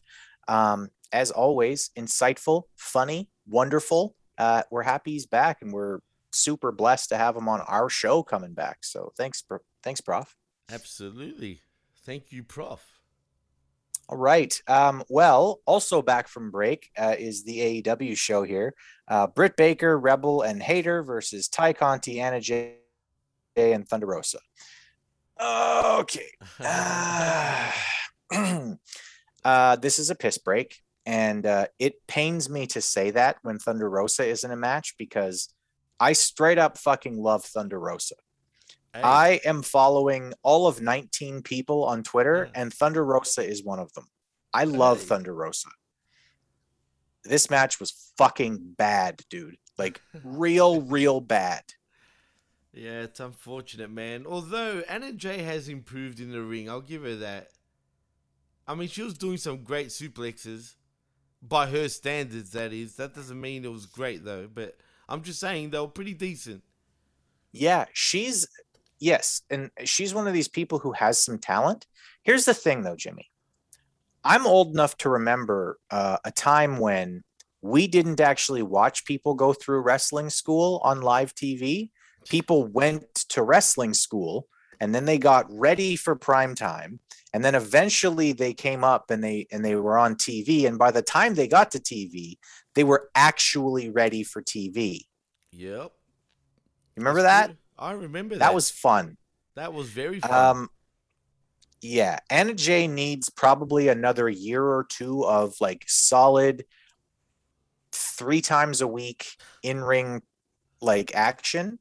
Honestly, she needs that for the next couple of years, and then she might be a pretty good talent, but she's got to get the reps in. And right now, she's coming out there. She's still tripping over herself. It did not do her any favors to be in there with fucking Rebel. And I don't care what anyone says. Ty Conti is not ready for a main event spot. I don't care if she's a world-class judo Olympic caliber athlete, which I don't buy, really. I mean, is she? Is she legit? I don't know, and I haven't seen anything to suggest that she really is this great judoku. Okay, show me. You keep telling me, show me. Well, apparently they showed us in a vignette, Chris. Not that it showed us much, because it was kind of blurry. It was in the background. It probably wasn't even her. They showed her apply one arm bar, which I don't know if you knew this, is not a fucking judo position. I know. Jesus Christ. TK, I know you don't know what development means, right? And obviously you don't know what judo is. But dude, it's called development. get it Yeah. going. At one point, everybody's in the ring just fighting everybody, and there's just people just flying all over the fucking place, and everybody's everywhere doing everything. JR, whom I love, please, man, cancer, don't take JR, because Please. I don't think I can watch AEW without JR's smart ass fucking comments. Absolutely. like so there's everybody's everywhere doing everything, and JR go, you hear JR go, like, just in the middle of like everybody's talking, like, you know, Mask Boy is fucking putting it over as the greatest thing that's ever happened since sliced bread, and JR just interrupts him and go, the referee really needs to get control of his match here. I'm like, yes he does, JR. Yes he does. You know what else love is funny, Jay. dude? All throughout the whole show, JR was fucking absolutely giving shit about any wrestler that wasn't wearing wrestling boots. So to all the Yes. motherfuckers that are wearing tennis shoes, no. Right? No. It's professional so wrestling, good. not tennis, fellas, all right, and girls. Stop with the So slap good. pads, for Christ's sake. I mean, the kick pads, sorry. Yeah. Great. Good stuff here. Okay. But yeah, this match was hard to watch for every minute that Thunder Rosa wasn't in it, but one woman can only rescue so much. This became really bad. And I don't care. Jimmy So Crack next Corn? up, Jimmy Crack Cornette. I don't care. Yeah. All right. Next up here, we've got Jungle Boy versus Bowens. Max Caster is fucking wonderful. I fucking love Max Caster, bro. I'm not gonna lie, I'm a huge fan of his. I hate that he's not getting more of an opportunity. I'm glad you like him too, because I really think highly of him. I'm not gonna lie. And his raps are fucking funny. Come on, dude. All right, try this one on for size. This one, I had to rewind this so I could get this proper. You're so progressive. I gotta emphasize, because you leave your girlfriend alone with 7 guys. Oh, that's fire, dude. Come on.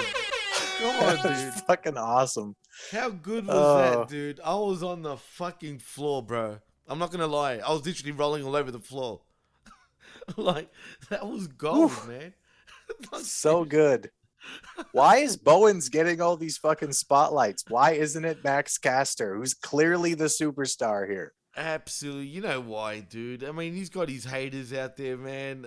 TK's obviously got his butt hurt, no pun intended, with what he said about on Dark, about what's her name from the Olympics. Fuck, I forgot her name, dude. But you know what I'm talking about, right?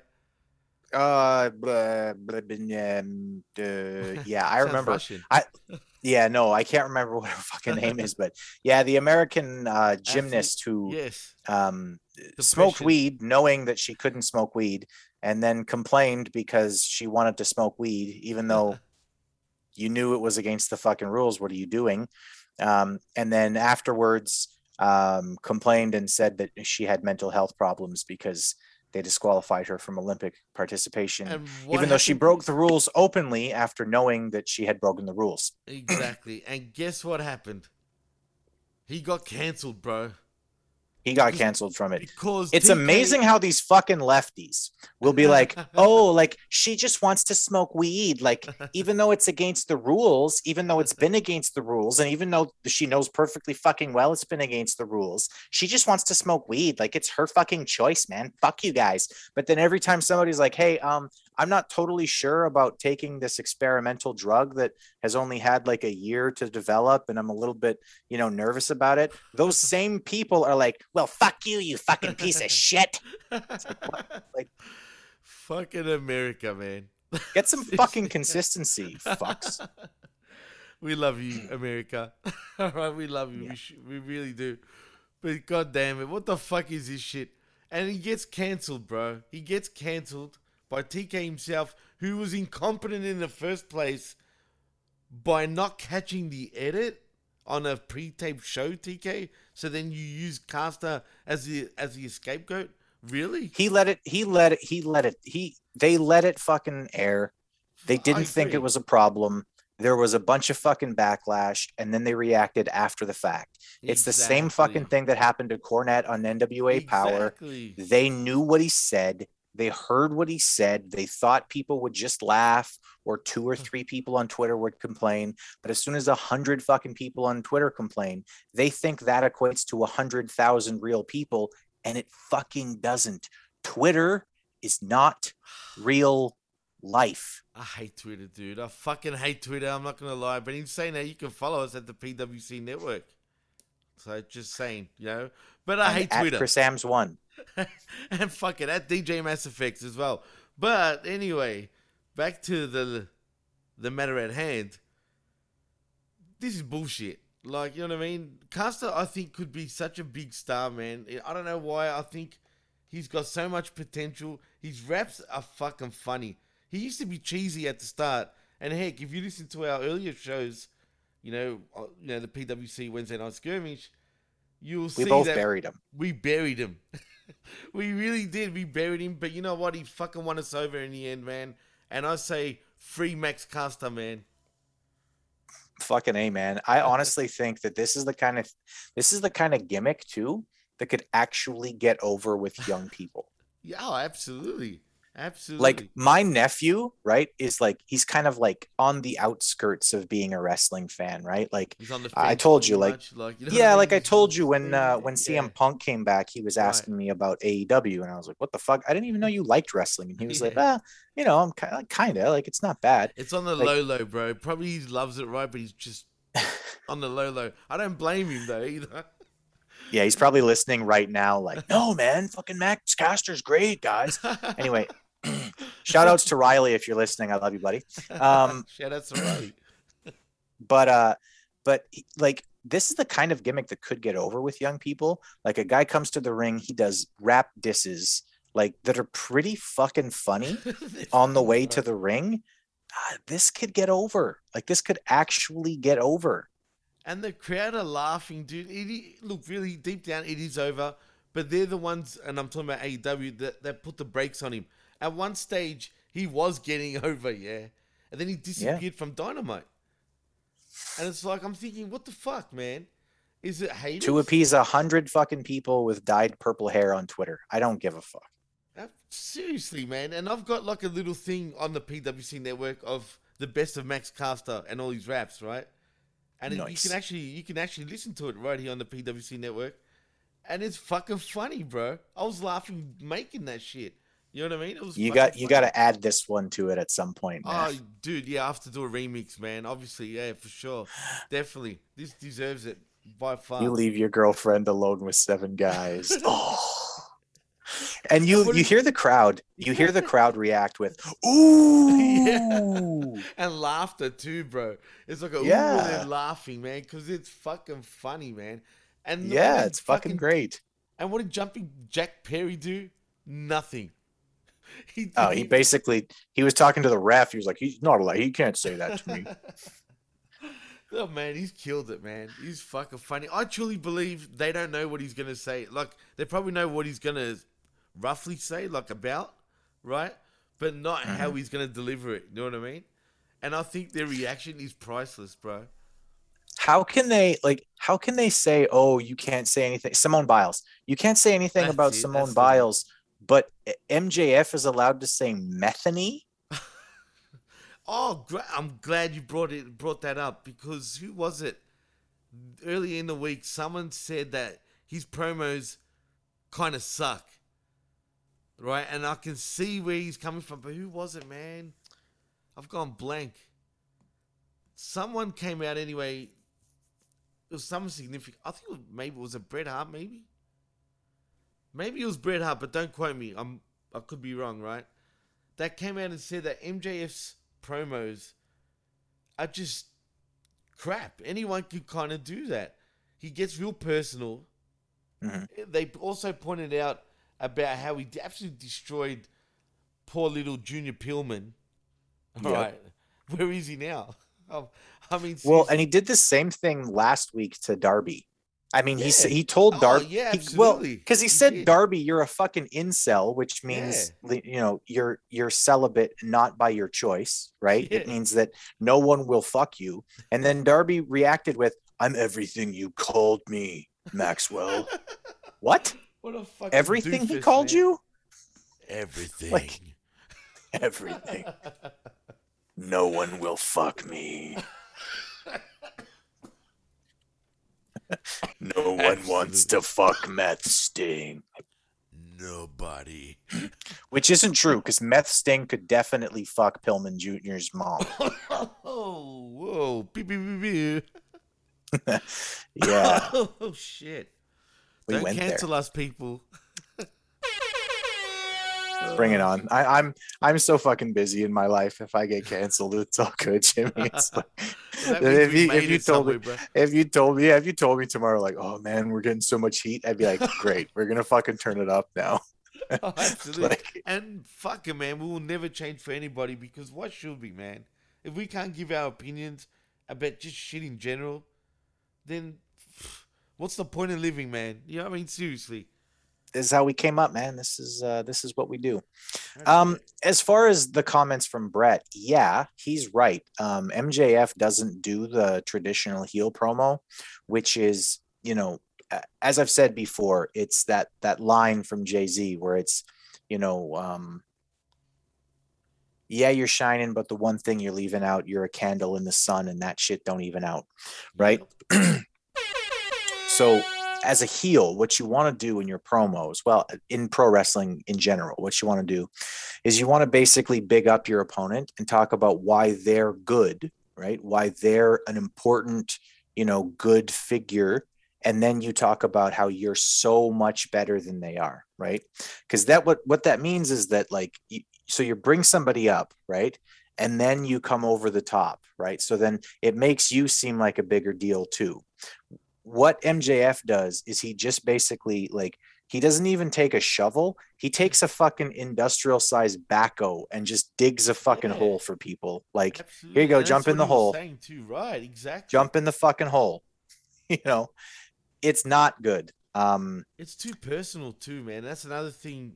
Like, if it was Brett, he didn't like either. You know what I mean? Like anyone can do that shit, man. I can do that shit. You can do that shit. That doesn't, and that's why I can totally understand and agree with him, because, like, seriously. Yeah, and I mean, listen, it's one thing if the guys are going to get their comeuppance, right? Like I said, like, the proper way to book that angle would have been, because they booked it like fucking garbage afterwards.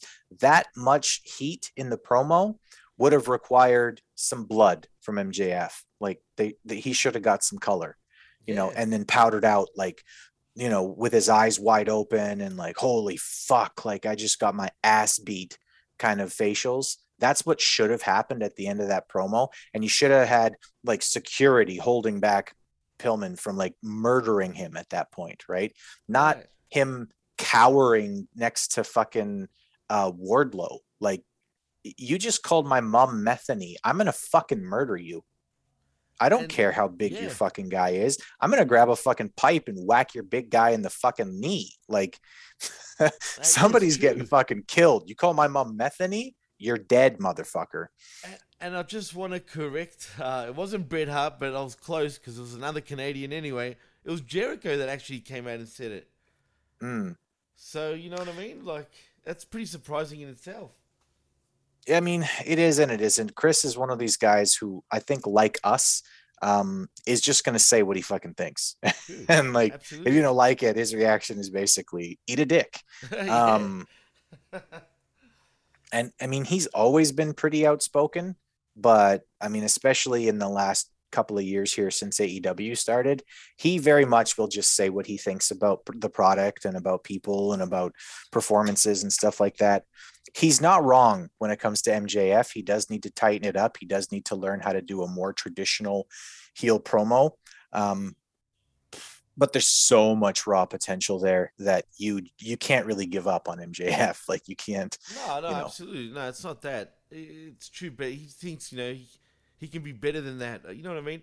Don't get me wrong. Yeah, I like those promos. I'm not criticizing the promos because they're burns, they're stingers, bro. Oh, for sure. But, like, when you break it down, you know what I mean? Yeah. He's really not doing anything revolutionary. You know what I mean? It's just... No. And there's a time and a place for that promo, and it's right before a major main event or like a major spot on a pay-per-view, Or a right? blow-off, like like towards the blow-off match. Yeah, Right towards after the you- blow off. Right. That's right. And then you let the other guy get his fucking heat back.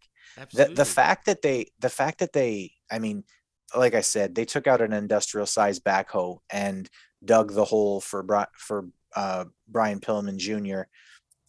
And then they had him tap in the match. Nope. No, that's wrong. That's all wrong. So yeah, no, I get where Jericho's coming from. Anyway, this match here between Jungle Boy and Bowens, the heel focuses on heavy strikes and keeping the baby grounded. Jungle Boy focuses on cool moves. He needed to be more focused on the cool moves because at one point here, he's doing like chops in the corner. You're an undersized baby face. One maybe. But Don't wait a minute, Chris. He's a man now. No, Did you he's still see- Jungle Boy. Did you see how he's got chest hair now and he's got a scruffy, bum fluffy beard? My 16-year-old nephew legitimately has a bigger beard, like a more impressive beard than Jungle Boy. Well, he's trying. Come on, he's 24 years old. He's trying. Do you know how, like, I've had a fucking beard since I was 20. Like, Me too. like I could grow a pretty decent beard at 18. I could Same. grow Jungle Boy's beard when I was like 14. So, Dude, fuck it. When I was 17, right, I pretty much could have a whole beard. Other than, well, it was more like a neck beard. Yeah. Get it? Neck beard? Wrestling. Yeah. But I couldn't grow a full goatee, right? And I couldn't really get the hair over here. He's got like all these patches like he's fucking, like he's like 13, 14. Yeah. It's not cool. Oh, sorry, maybe 15. Yeah. So a distraction leads to a near fall. I gotta ask, because this is something that's bothered me about AEW And I've got a booking big since the gripe very about this. beginning. Right. Does TK not understand the point of the distraction for the heel? It's like, Whoa. because like, listen, it's meant to allow the face a loss, right? It muffles a loss for a face because the heel cheated to win, right? Yeah. I see twice minimum on every AEW show I ever see a distraction cheating heel who then loses. That should not happen. What you're doing is you're taking that guy who cheated and then still couldn't win, and you're just burying him under the fucking dirt. Because if he can't win even when he cheats, he shouldn't be on TV. He's not good. And you know what else was annoying about this friggin' match? Bowens was totally dominating this whole fucking match, man. The whole match. Yep. Dominating. This is a thing in AEW now, I've noticed, where matches will be one-sided and that person that's, having that one-sided match ends up losing every time. Every time. Yes. I'm Yep. starting to hate this shit, man. I don't like this format of fucking matches, the way they think. I mean, what are they thinking, dude? Like, because I don't understand. I don't get it. I don't get it either. And yeah, so there's a couple of things like we're talking about, like, okay, so the distractions should lead to more wins for the heels because that's the point of the distraction finish. The babyface overcoming the distraction finish is something you do right before the pay-per-view so that you're building up, hey, like this guy isn't necessarily going to lose to the heel just because he's got, outside help, or Right. it's something that you do the distraction finish right before the pay-per-view. And then you have the stipulation at the pay-per-view that, that guy's manager isn't allowed at ringside or whatever. Like, just book properly for fuck's sakes. And yeah, these 90-10 matches where the person who got 10% of the offense wins happen way too often in AEW. Yep. It's okay to do it once in a while, but it happens super often. Too often. So Yeah. TK Booker of the Year. I'm still laughing because he really doesn't have a fucking clue. No, he doesn't. Jungle Boy wins with the mousetrap. I was fine. I'm fine with that's the right book. Like that's the right decision, but book this shit better. Bobby Fish jumps Perry afterwards. He gets saved by Christian and Luchasaurus. Meh. I guess they're gonna have a match. I do like the way Bobby Fish was fucking him up because he's looked really good. I've actually been enjoying Bobby Fish lately in AEW, dude. And we'll get to the puns shortly. But continue on, please. No, he's been good. Real good. I've been impressed. There's a video package for the main event at Full Gear. I don't know. I mean, what do you say about it at this point?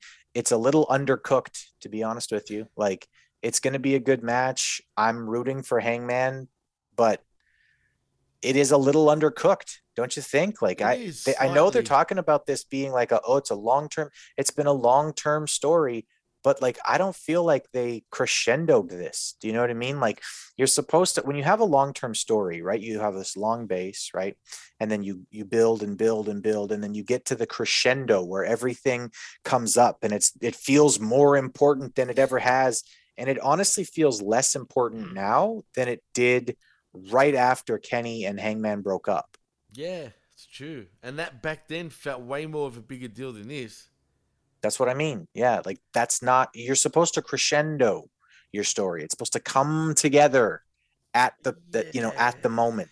Let's be honest, it didn't really come together really good. You know what I mean? No. Seriously, it really didn't. Although I've enjoyed the promos between the two of them, right? I mean, they've been pretty decent. Even Hangman, he's not saying too much, but what he has said has been good, right? I kind of like Hangman being understated and just being like, like the other week where he basically held up the title and he was like, hey, Kenny, hang on real tight.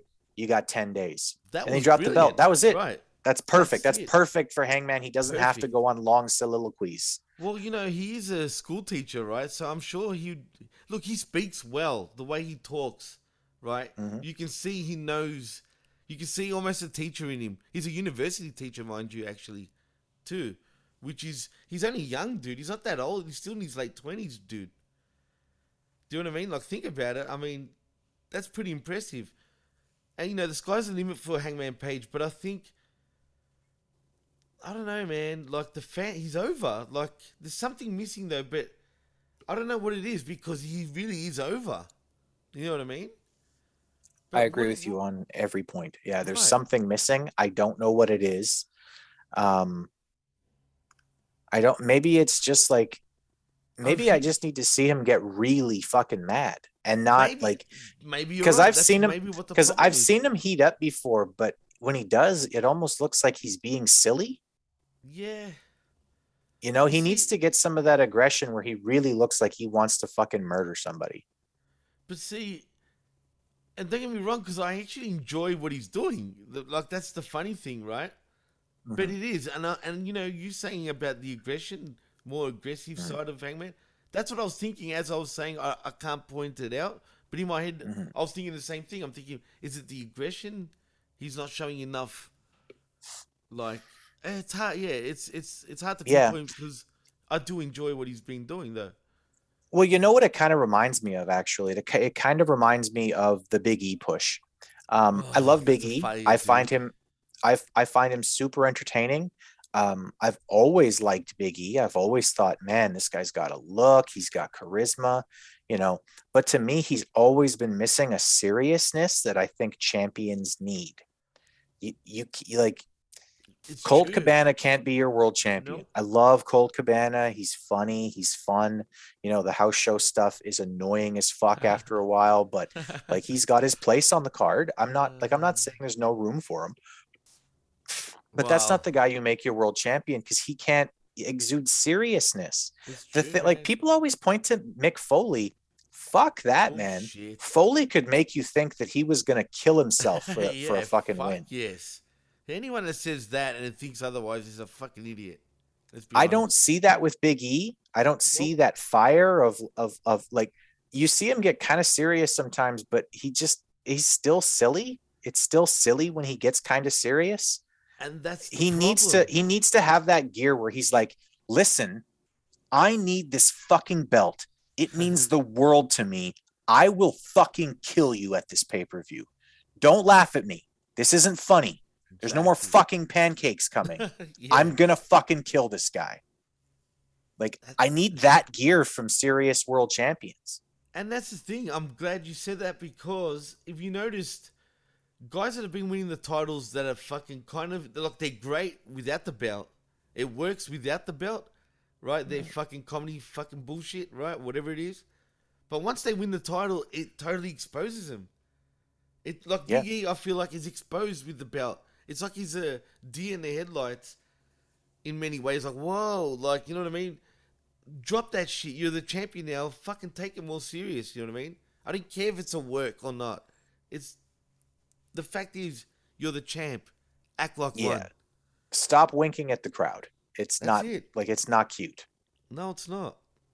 It's like, listen, like, you know, a great example is, like, you know, in comic books and comic book movies, right? Deadpool often breaks the fourth wall, right? It's funny. I like Deadpool. It's funny. You know what? It's funny. I don't mind Deadpool, because when I watch a Deadpool movie, or when I listen to or when I'm reading a Deadpool comic, I expect it, right? I don't expect Wolverine to do it. I don't expect Spider-Man to do it. I don't expect Superman or Batman to do it. Do you know what I mean? So when I'm, you know, like, you want to have a comedy character who winks at you a little bit and throws pancakes, fine. I don't mind that. That's cool. And if that's your spot, that's your spot. But you don't give that guy the fucking belt. Not if that's still what he's doing. Facts. And I know because I've brought this up before, and people are like, "Oh, you're racist." Fuck you, I'm racist, you fucking dipshits. I'm saying the exact same thing about fucking Adam Page as I am about Big E. And I'm a guy who honestly, that's exactly the point. I'm a guy who honestly, one of my biggest gripes about Big E being world champion is that he took it off of somebody who was a real serious fucking champion, Bobby fucking Lashley. How and why? How do you take that title off of Bobby Lashley? I want him to have a Roman Reigns run with the belt. I know. And look, I'm sure WWE will give him the belt back. You'd think, hopefully, and soon, rather than later. And that's what I'm worried about with Hangman Page. I'm worried once he gets the belt, what's going to cowboy shares net every fucking week? Like, I don't think you can. I like with Page, if he does win, it's got to be a short run. Like, I think he beats Ken. Like, I think if he does beat Kenny, what he does is he beats Kenny at this pay-per-view. That's a big maybe still. I still feel, but then again, going by what happens later on, traditionally, the babyface is going to get the victory. But anyway, continue on. So, yeah, I mean, I don't know what to expect at the pay-per-view. Other than a good match, I know I'm going to get that. But, yeah, if he does win, it's got to be he beats Kenny. The next night on Dynamite, Kenny asks for his rematch. He beats Kenny again. And at the next pay-per-view, he drops it to Miro. That's like, because that's what I want. Page is great chasing. He can't hold the belt for a lengthy time. He's not Stone Cold Steve Austin. He can't come out every single night holding the belt. It will get real bad because he's good with the understated promos, but you can't really have that like be the top of the card forever. Right. No, I agree. And that's why, look, I don't know, man. It's an interesting match in many ways for everything that's going to happen after that match. You know what I mean? And where we go after that. And even Miro, right, with the Miro thing, what you said, Bryan Danielson against Miro is another interesting matchup at Full Gear because it's a hard one to say who's going to win. And you'd think Danielson is going to win, right? You think? But really, Miro can't lose either, in my opinion, which is a shitty matchup again for me. Okay, so it's my first time going to a live like wrestling show in North America. I'm a huge Danielson fan and I'm a CM Punk fan, and I'm literally rooting for both of them to lose at this pay-per-view. So I'd love for Kingston to win. I would love that, but it's not going to happen, dude. You know it. I know it. No. You know it. Everyone knows it. You know what I mean? Speaking- and that's what's stupid. And speaking of things everyone knows, coming up next here, we've got Wheeler Yuta, who is a part of the Best Friends, And taking apparently on part of Chaos now in Japan. taking on Wardlow. Did Wardlow have a So- Disturbed? Was that Disturbed singing his song, bro? I don't know. It seemed like it was some kind of a cover or something. It was some kind of Kinda band sound that sounds like though. Disturbed. Right, that was weird. But anyway, go on. Okay, so it's Wardlow versus the Great Yuta. Like what I did there? The Great Yuta. Not the Yeah. puta, not the Great Puta. Not the Great Puta, the Great Yuta. Yuta does well with his speed until he slips, which is where Jim Ross goes, well, bad things happen when you wrestle in tennis shoes.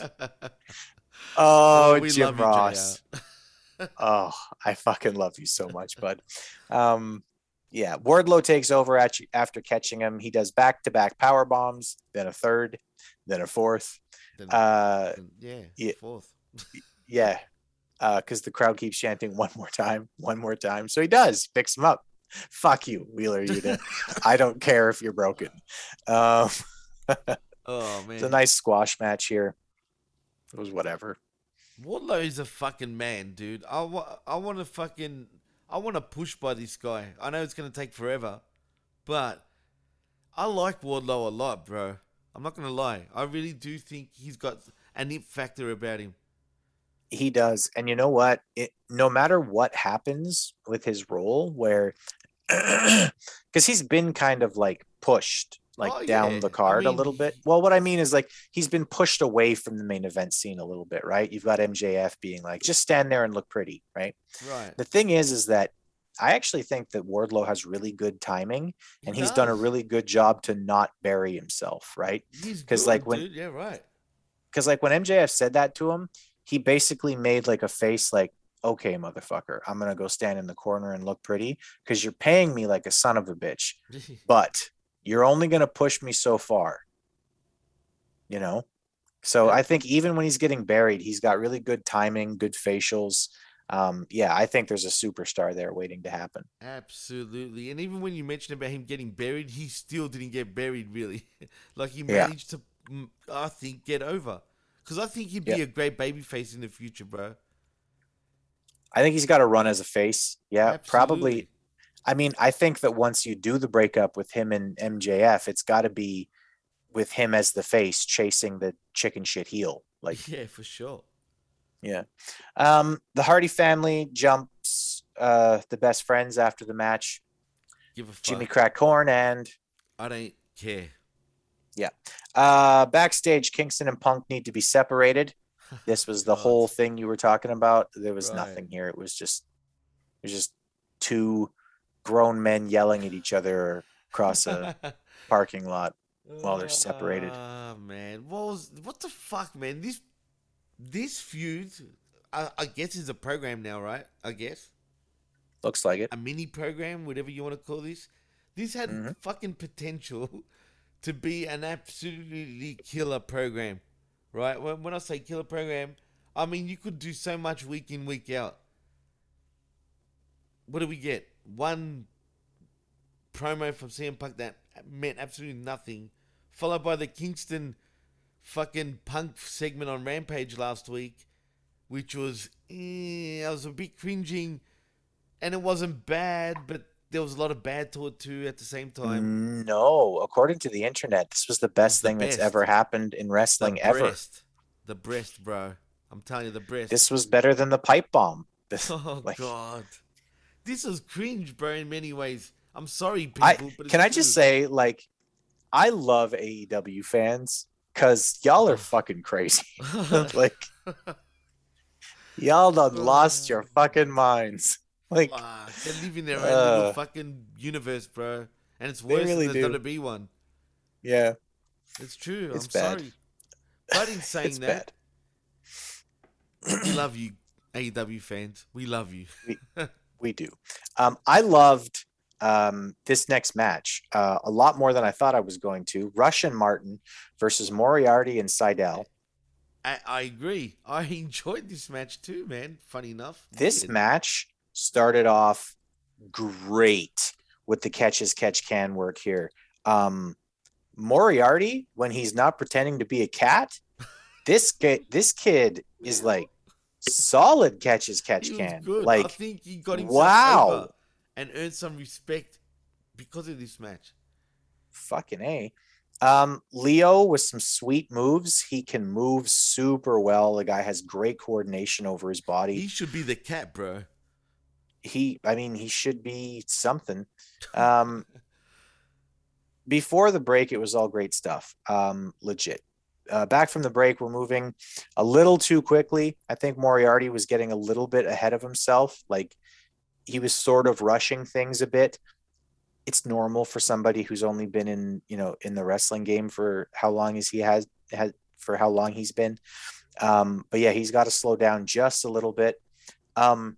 Rush gets a really solid face reaction, which isn't like, is that what they want or isn't it? Well, I don't know what they're going for with this guy. Who's the babyface in this match?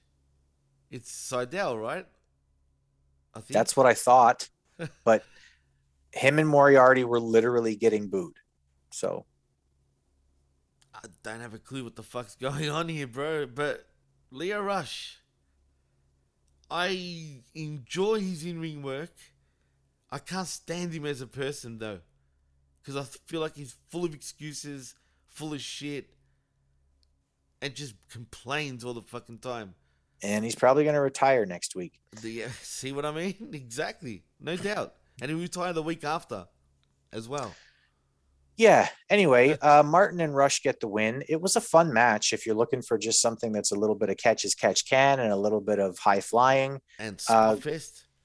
Yeah, it's a bit of a spot fest, but everybody sold well, it wasn't too. Too bad. Yeah, no. It really actually wasn't a spot fest. I just felt there like wasn't a saying lot that. of jumping straight up after getting super kicked with a chair in the face or anything. No, that's true. I'll take that back, man. I just wanted to say it. I just had to. But it wasn't. Yeah. You're right. Totally spot on. It was actually... Anyway. Everything was well fucking proportioned in this match. Yeah, it was a good match. It was a good little match. Backstage, Miro is talking to God. He's like, Oh, great. I loved it. I don't know if you have heard me and are afraid of me, or if you are blessing me because you love me, but you will respect me so that I can fuck my wife.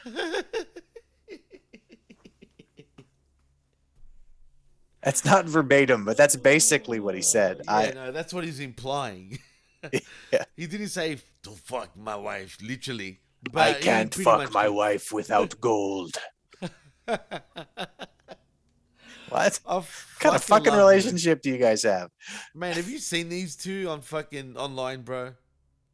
She's ridiculous. Well, man, I'm telling you, he's not lying what he's saying, bro. Yeah. I'm telling you now, man. And good on them, man. Yeah. I mean, they're happy, bro. They seem to be madly in love with each other. I'm happy for him, man. I mean, and Miro, whatever you want to call him, he's a star, bro. I'm sorry, I fucking man. love this gimmick. I love so it so good. much. He's good. Fuck. He's great. Miro, keep doing your thing, bro. Absolutely. All right. Well, Dax Harwood versus Pac is next. Hey, it's Pac. Hey, Jimmy, do you remember like a month ago when we were talking about Pac and it was like, oh, he's really good. And then I was like, yeah, he's good, but he's basically going to disappear for the next 3 weeks. And then he's going to come back and everybody's just going to be like, oh, there's Pac. And then we're going to pretend like Pac's a thing for a week. And then 3 weeks later, he's going to disappear again. And then he's going to come back. Remember when I said that like 3 weeks ago? Yeah, and then he I did do. exactly what I fucking said. Yep. Guess what? It's Pac. It's Pac. And he's Pac back. is back. Pac is back. Right before a pay-per-view, no less. Yeah. He's Anyway. coming for that payday, bro. Yeah, exactly. All right. Anyway, they start off the same way that most of the matches have tonight, with headlock takeovers, scissor holds, arm wrenches, simple counter wrestling. It was great. Brilliant Both match. of these guys can work. Yeah. Absolutely. There's a top rope brain buster, which looked like it really fucking hurt. Dude, Hardwood fucking impressed me in this match. To be honest with you, I'm gonna give him fucking a Barry Horowitz pat on the back for fucking Dash Hardwood. Yeah, Dax dude. Hardwood. I think the other one is actually the more like well-rounded potential star in FTR, but like Harwood was fucking great here tonight. Like Hardwood is the better heel of the two. I think he gets. I think that's right too. Yeah. You know what I mean? The other guy, Yeah, I think like that's Cash fucking Wheeler. He's a little. I think he's got more of a babyface run in him, in my opinion. I think that's probably right. Blanchard seems to be giving some pretty solid advice here because every time he says anything, Harwood sort of gets the upper hand. These guys had a really good match, and there's, Tully on the side, and he's just giving little pieces of advice, or like there's one moment where he just kind of tugs Harwood just slightly out of the way from a corner attack, right? TK, if you're listening, this is why you don't overbook clusterfuck segments like what happened with Cody last week, where it was just this guy's in, and then this guy's in, and then this guy's in, and then that guy's in, and then this guy's here, and then that guy's here, and the crowd comes in, and the ref isn't there, and TK comes out, and nobody's there, and he wants and don't worry, Chris, we will get that later on in the show. Because you can't fucking follow anything about what's going on. There's just so much. When you've got one guy taking on another guy in a really intense competition, and you have one person on the outside giving advice or making teeny tiny little changes and helps, it makes so much sense from a storytelling perspective. It's fucking wrestling perfection. It's true. All right. Pac wins, and it's perfectly logical because Dax, as soon as he got put into that submission, he was tapping right away because he doesn't want to get damaged before the pay-per-view. Yeah, brilliant booking.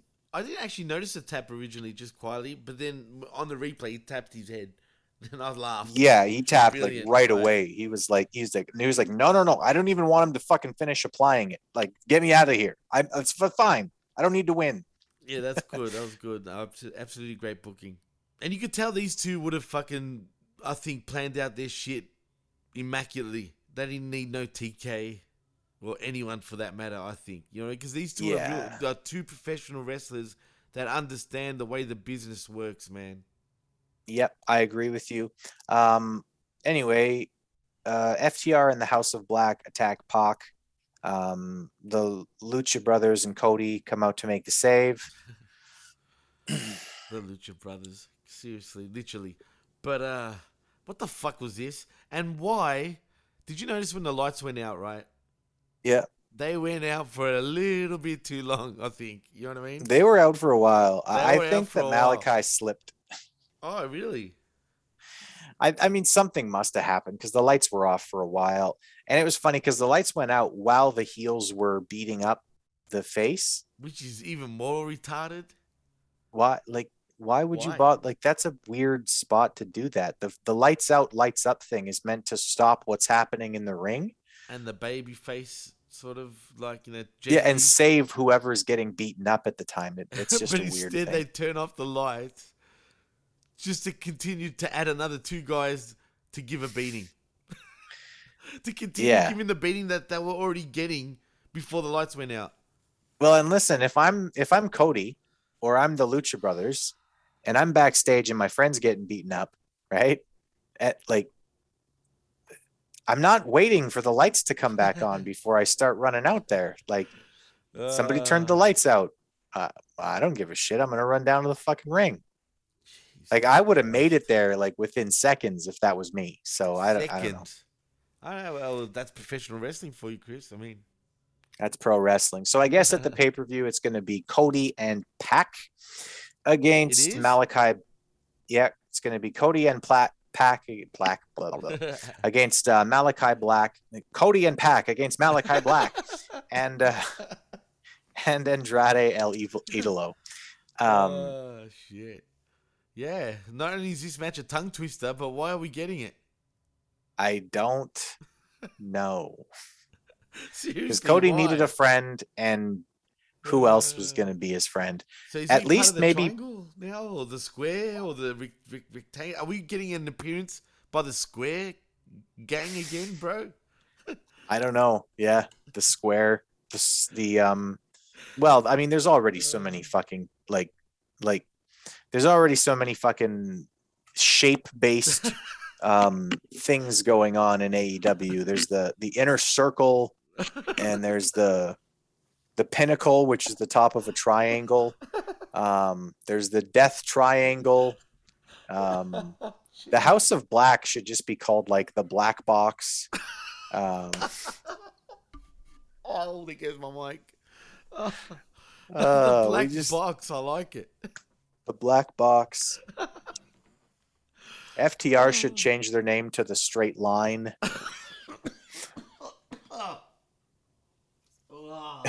Everything in AEW should just be about shapes.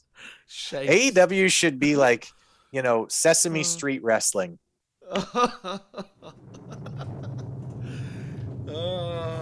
Everything is shapes. Shit. And have Kermit the Frog as the ring announcer.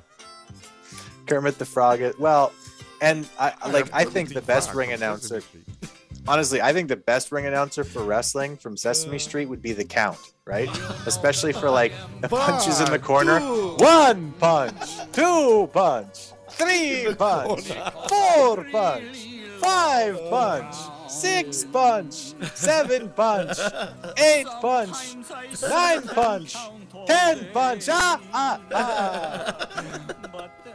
Sometimes I wonderful. Wonderful. 1, 2, 3. It's over. The count for the count, bro. That is just 1 count, 2 counts, 3 counts. Wait, that's me.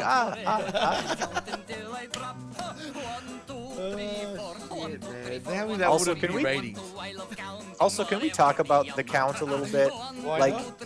I think that having a pimp on a kid's TV show is a bad idea. And don't tell me that he's not a pimp. He's obsessed with numbers, and he wears a purple cape. That man's a pimp. I'm the VP. I don't know what you call him, the pimp. Where's my money, bitch? 1 slap, 2 slap. When I'm alone, I count myself. I'm dead. I'm dead. Sesame Street is a bad show for television. Like, it's a bad show for little kids, dude. It's just bad. You've got the pimp. You got everybody making fun of the homeless guy who lives in a trash can. Why are you such a grouch, Oscar? Because he lives in a fucking trash can, you little shit. And you're forgetting the street dealer, bro. In Big Bird, right? Fucking Big Bird. Hey, everybody. How's it going? Can you be my friend? Ooh. Oh. I'm so sorry. I feel like Meth Sting should definitely be on this fucking show. And he's incel. Hi, kids. I'm an incel. Will you play with me? I'm an incel. That means I don't do what Bert and Ernie do. Because no one will do it with me. Rubber ducky, you're the one. You make bath time so much fun. All right, moving on. Oh, man, I haven't laughed like that in a long time. All righty. Contract signing between Omega and Page. It's dumb. I like Don Callis. I don't know. I'm not going to really talk about it. Page is dumb. He gets jumped by Don Callis, who's pretending to be the cameraman. Omega signs in Page's blood. I don't have anything else to say about this. I want to say I like this. It was a typical contract signing. Come on, let's be real. It was typical wrestling shenanigans right here, right? But I actually did like the promos because obviously you didn't see the Easter eggs or hear or understand some Easter eggs in this segment, Chris. No, I got it. I got that he said, like, you know, I've always been the second best in our tag team, but you've been the second best in a tag team before, and blah blah blah. Okay, you Yeah, gotta I mention that. get the And they were Kota. referring I get to the Kota Kota. Ibushi right there. Did I say Kota like Mitsubishi? I mean Kota Ibushi, right? But also before we actually failed to mention, but I'll mention it quickly now. All the Undisputed Era fucking jabs, if you know what I'm saying. Did you Yeah, know I the mean they Undisputed did. Era? They did a bunch of that to on Dynamite. They did a bunch of it on well, we'll talk about it later too. They do a bunch of it in Yeah, on Rampage too. Yep. But yeah, there's a bunch of like jabs towards it and little subtle hints. I mean, if I'm Kyle O'Reilly, I'm there when my contract is up, right? Oh hell yeah! I'm straight away there. I'm like, pew, out of there, out of the north, straight to the south in Jacksonville. And maybe it's just me, but really, it feels like Adam Cole has become like nothing in AEW. Like he's now What is in he? the Brandon Cutler role. Like he's standing beside the Young Bucks, and he's like, he's their guy protecting them. I don't understand what he's doing there.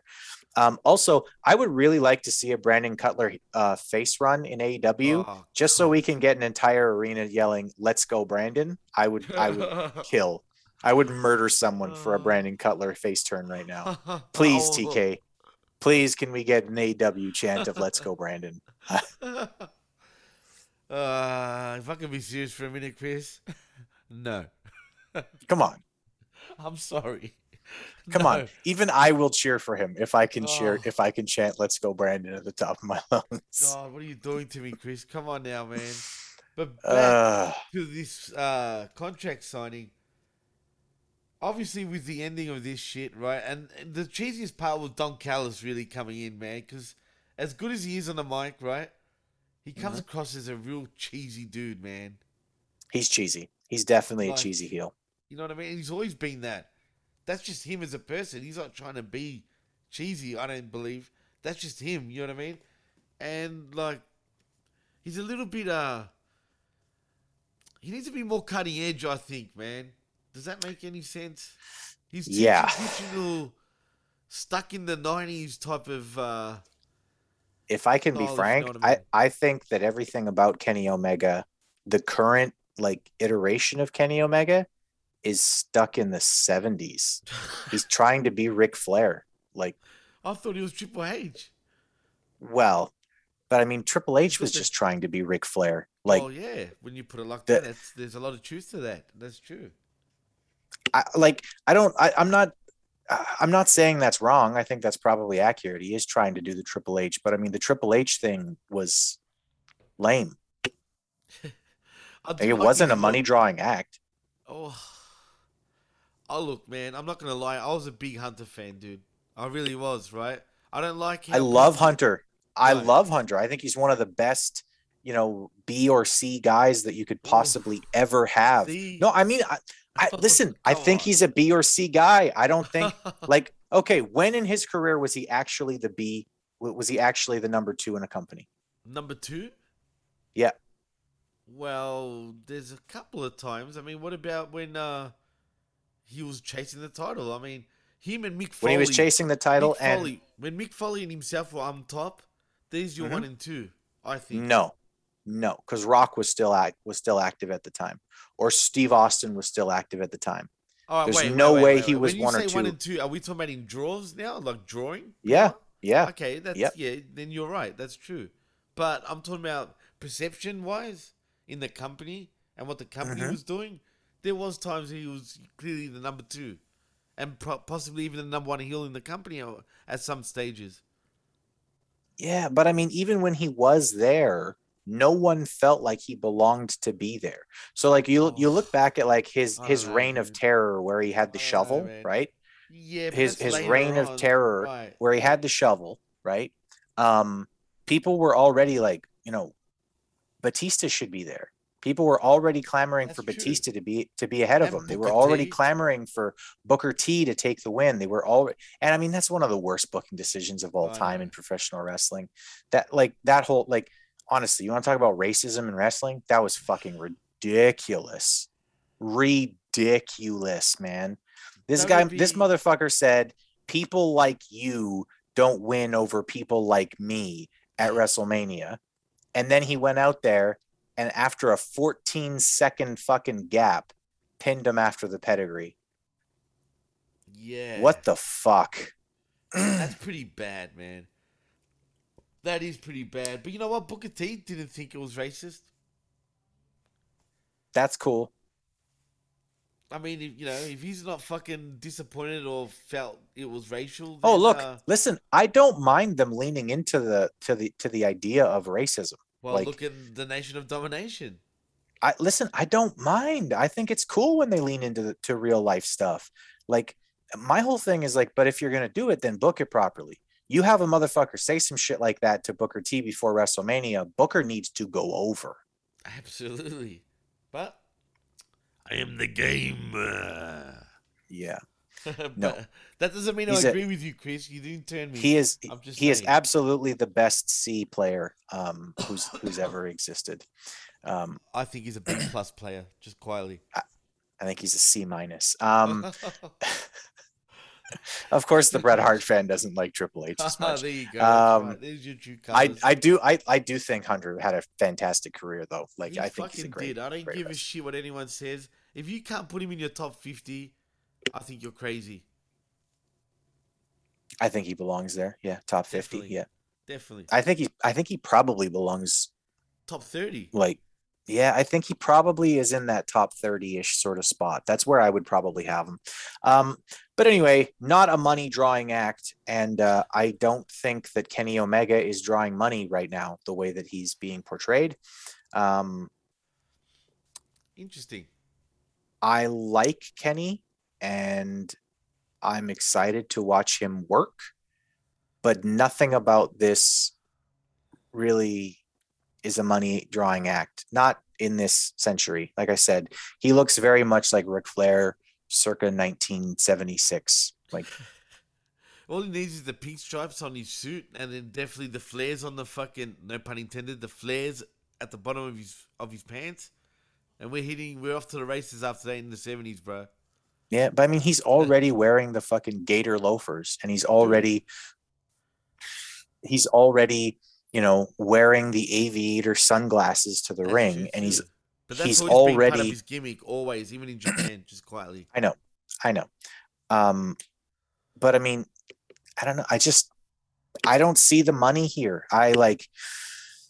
I see that there's potential for money. I think he's one of the best in the ring. I don't think that's a question, to be honest with you. I don't think it's fair to question whether or not he's one of the best in the ring. He is technician in the ring. I don't care what anybody says, man.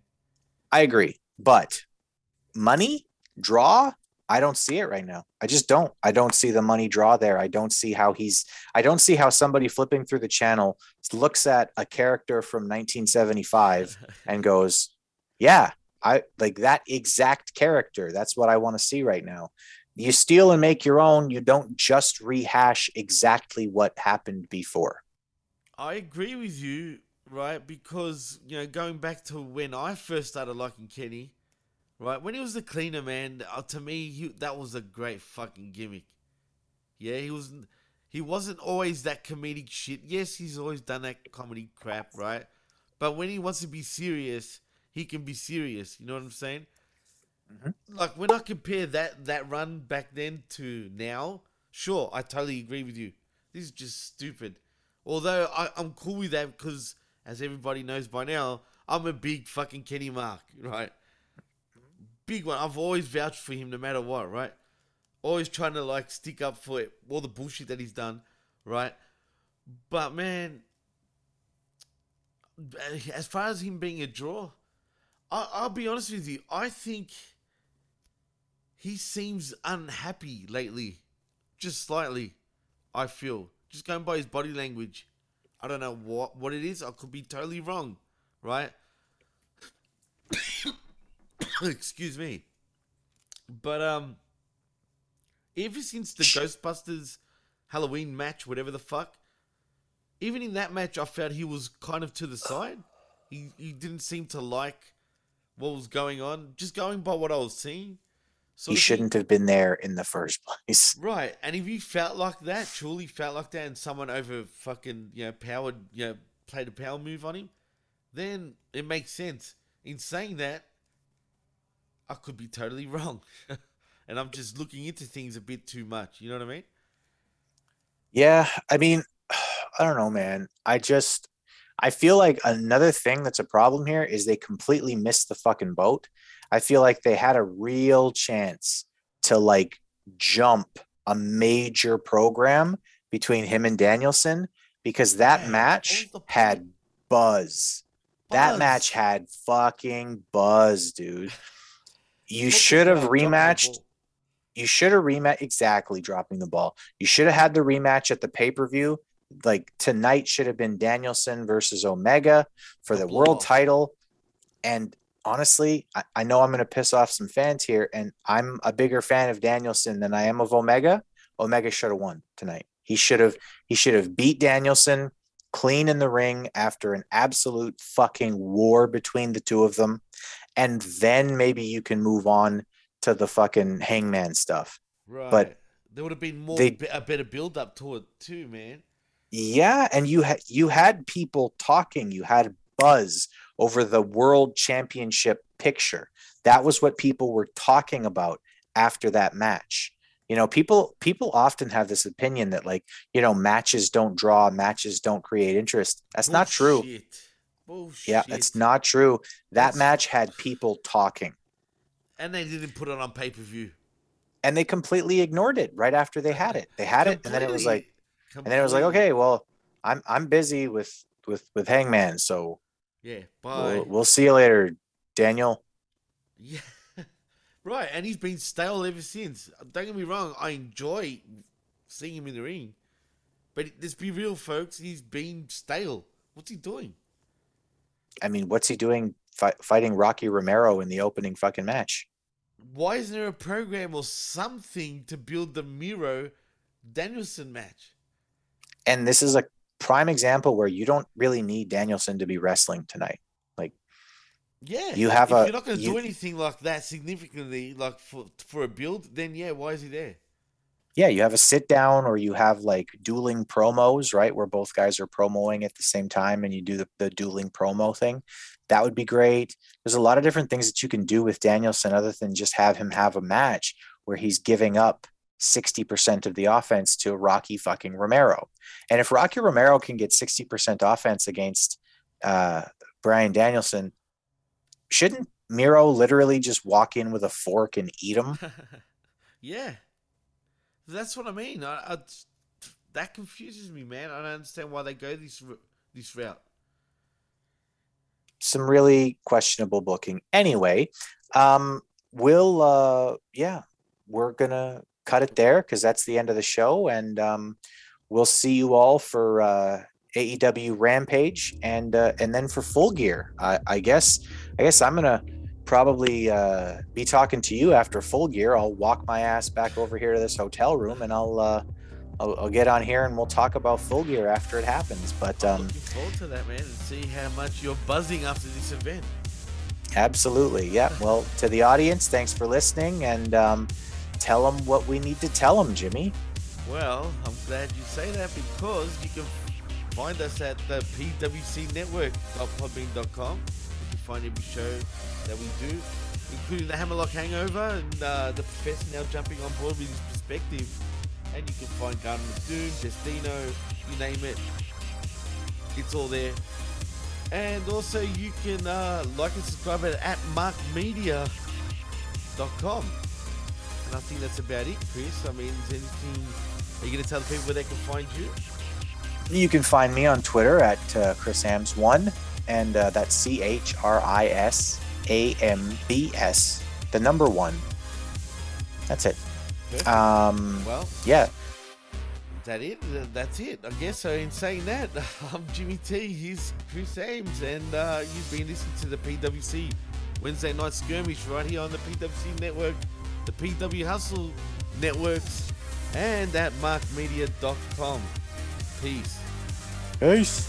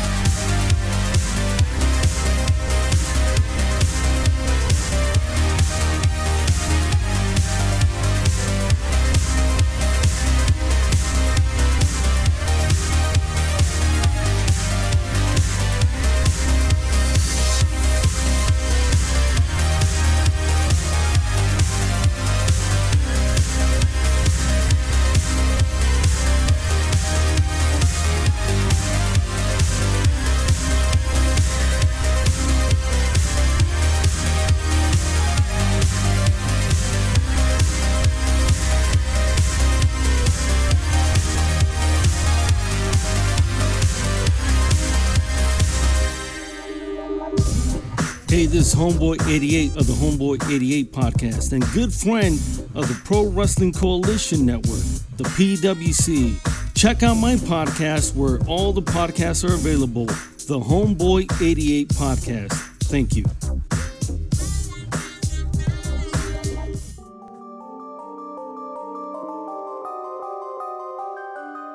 It's the holidays. You don't want to talk to your family.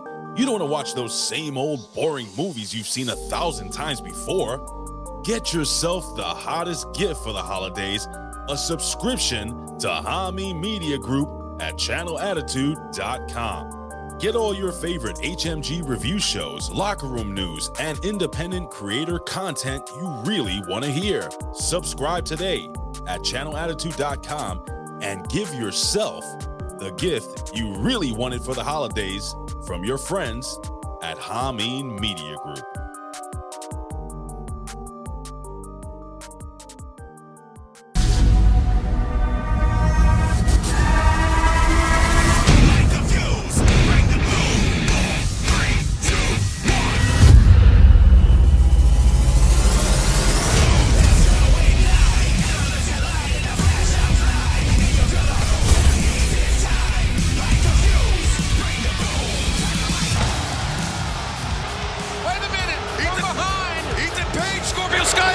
Top team.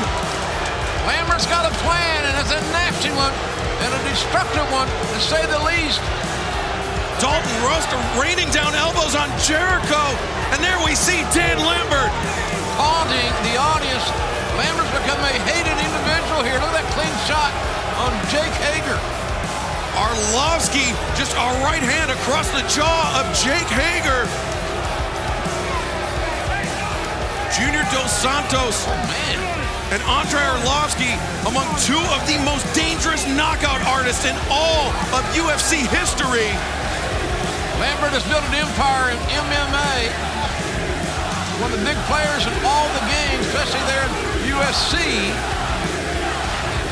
But man, this is a wrecking crew. Folks, this is a dangerous group of human beings, I'm telling you. Junior Dos Santos disrespecting still. Oh my God, what a toxic right hand to the abdomen. I could have fractured the ribs of Sammy Guevara. Dan Lambert is coaching a perfect game here. This is just an unfettered assault, days away from Full Gear on pay-per-view. Oh! A double team on Santana into the steel steps. And right now, Dan Lambert and his crew are walking tall. And Junior Dos Santos, that kendo stick across the spine of Ortiz. Man, if there's anything left in the inner circle, they're damn sure going to be out for some retribution and payback on pay-per-view Saturday night. The trash can across the spine of Chris Jericho. There's some bad men here. And that's the baddest of all because he's the brains of the outfit, Dan Lambert. Dan Lambert was shocked when he was picked as the 5th member of ATT for this matchup. But Inner Circle may be going into Full Gear at a serious disadvantage after this assault. Lambert's been very successful running teams in UFC. Can he do the same thing in AEW? That remains to be seen. But he's damn sure good at creating a jump from behind attack, Excalibur. And what is Lambert doing? He's got Ethan Page. What's he saying here? And Scorpio Sky. Lambert almost cried like a baby when he found out he was in the match. And now he's acting like he's... Oh, wait. What is Lambert going to do? Well, I think the motive is obvious. Oh, the power bomb through the table by Dan Lambert. Jericho spine first. Lambert, Page, Scorpio Sky. By God, he might be broken in half. This was just a small piece of what we can do. But believe this, like you believe your mama. You're gonna get the whole thing Saturday at Full Gear.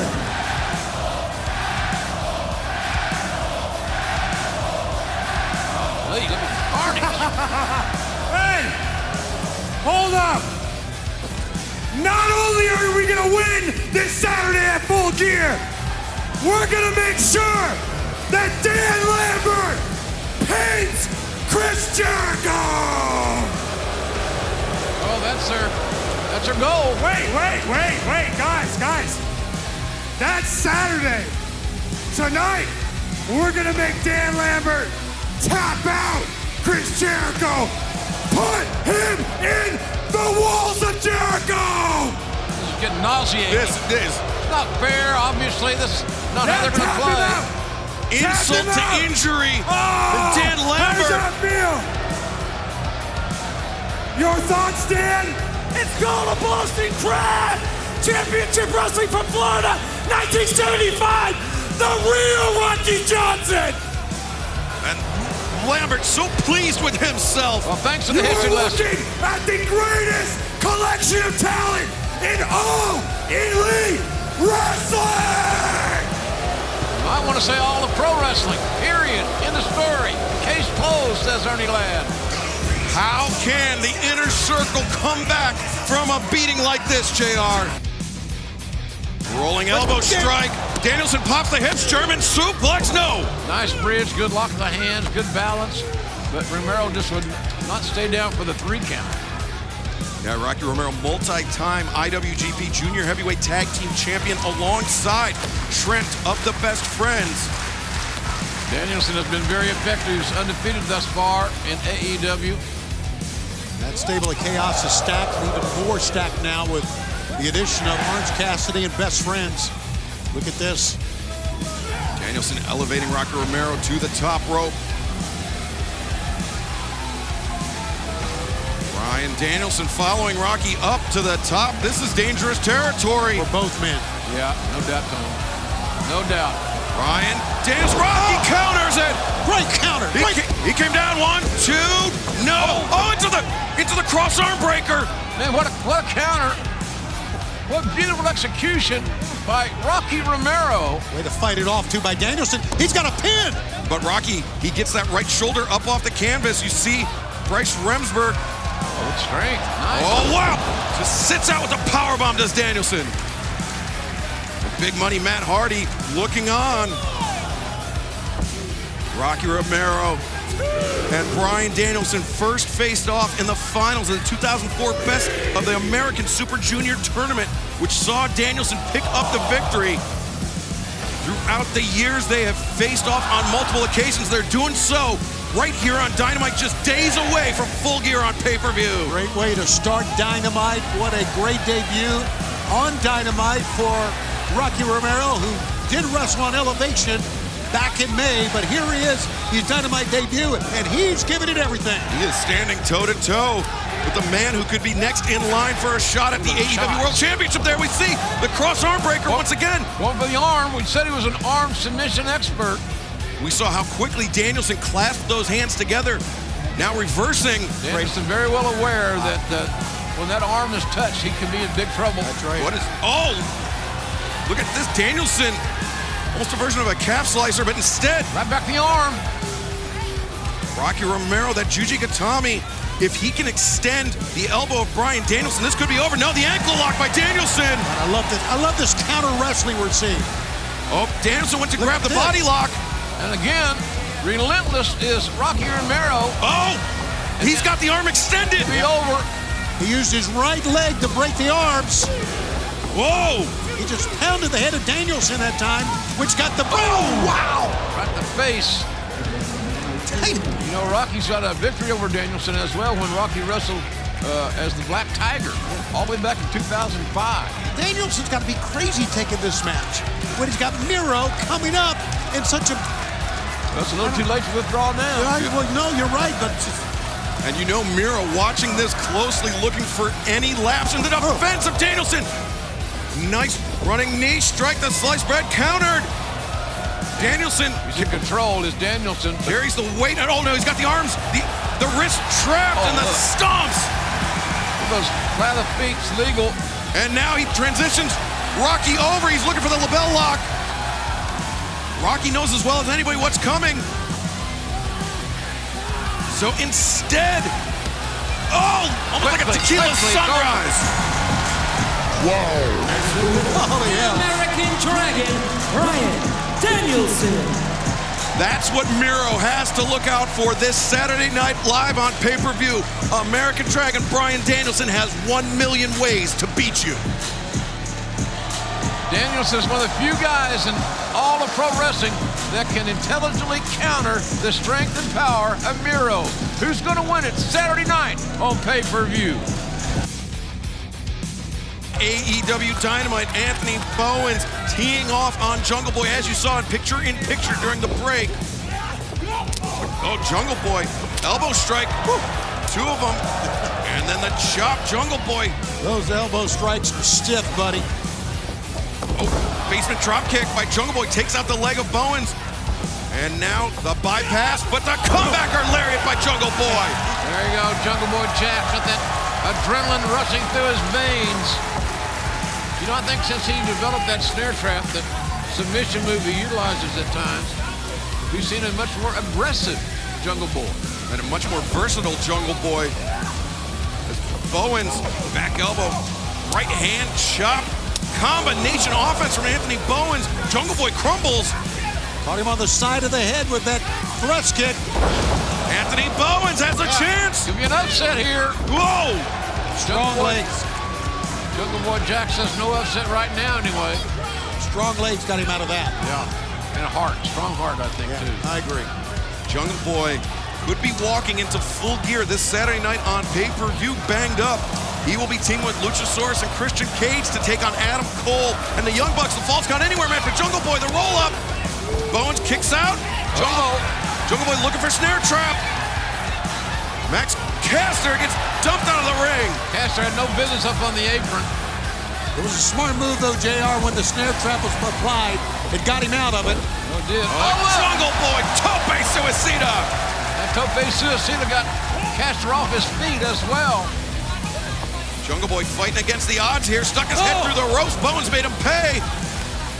And now Anthony Bowens with Jungle Boy tied up. The DDT. Face and head first. 2. Whoa! God, I thought Bowens had that one. I really did. I thought it was over. But this is a testament to the toughness and resilience of Jungle Boy. It's going to have to be tough and have to be resilient come Saturday night. I can tell you that. Well, I'm in the crowd here standing, sold out here tonight in Indianapolis. I'll tell you right now, Bowens trying to rethink the strategy here. I think he hit him with his big shot that time, guys, and he got out of it. And now he's going to try to talk him to death. Jungle Boy fading. Bowens needs to capitalize on this opportunity. It takes 3 seconds to win or lose a match. Jungle Boy counters. He's got the single leg. Can he step over? He's fighting him. He does. Locks in. The snare trap. There's a submission right there. The one that Jungle Boy's refined all year. He's brought in a lot of victories, fellas. His partner's reaching out for him. Jungle Boy's got it locked in. He is squeezing. Can Bowens make the crawl? No, he cannot. No winner of this match. Jungle Boy. Jungle Boy Jack Perry withstands almost a handicap match. A big victory before rolling into Full Gear on pay-per-view on Saturday. Jungle Boy heading into Full Gear. Hey, it's Bobby Fish. Bobby Fish. Bobby Fish. What the hell? Jungle Boy didn't even see Fish. Why? What's this all about? What is Bobby Fish doing? Taking out Jungle Boy. What is Fish thinking? After Jungle Boy had this grueling match, and it was a grueling match. Bobby Fish, look at delivering those brutal knee strikes. Jungle Boy, he cannot even fight back. Oh, my God. He cannot fight back at all. Jungle Boy with those ankles up on the top rope. Put so much pressure on his head and neck. The exploder into the ropes. There we see Christian Cage and Luchasaurus. And there goes the Fish. The Fish has stopped biting. Bobby Fish bailing out. But the damage may have been done here. Yeah, boy, leading. You're right, leading up to Saturday night. What's the matter? Fish is a dangerous man with mysterious motives, perhaps.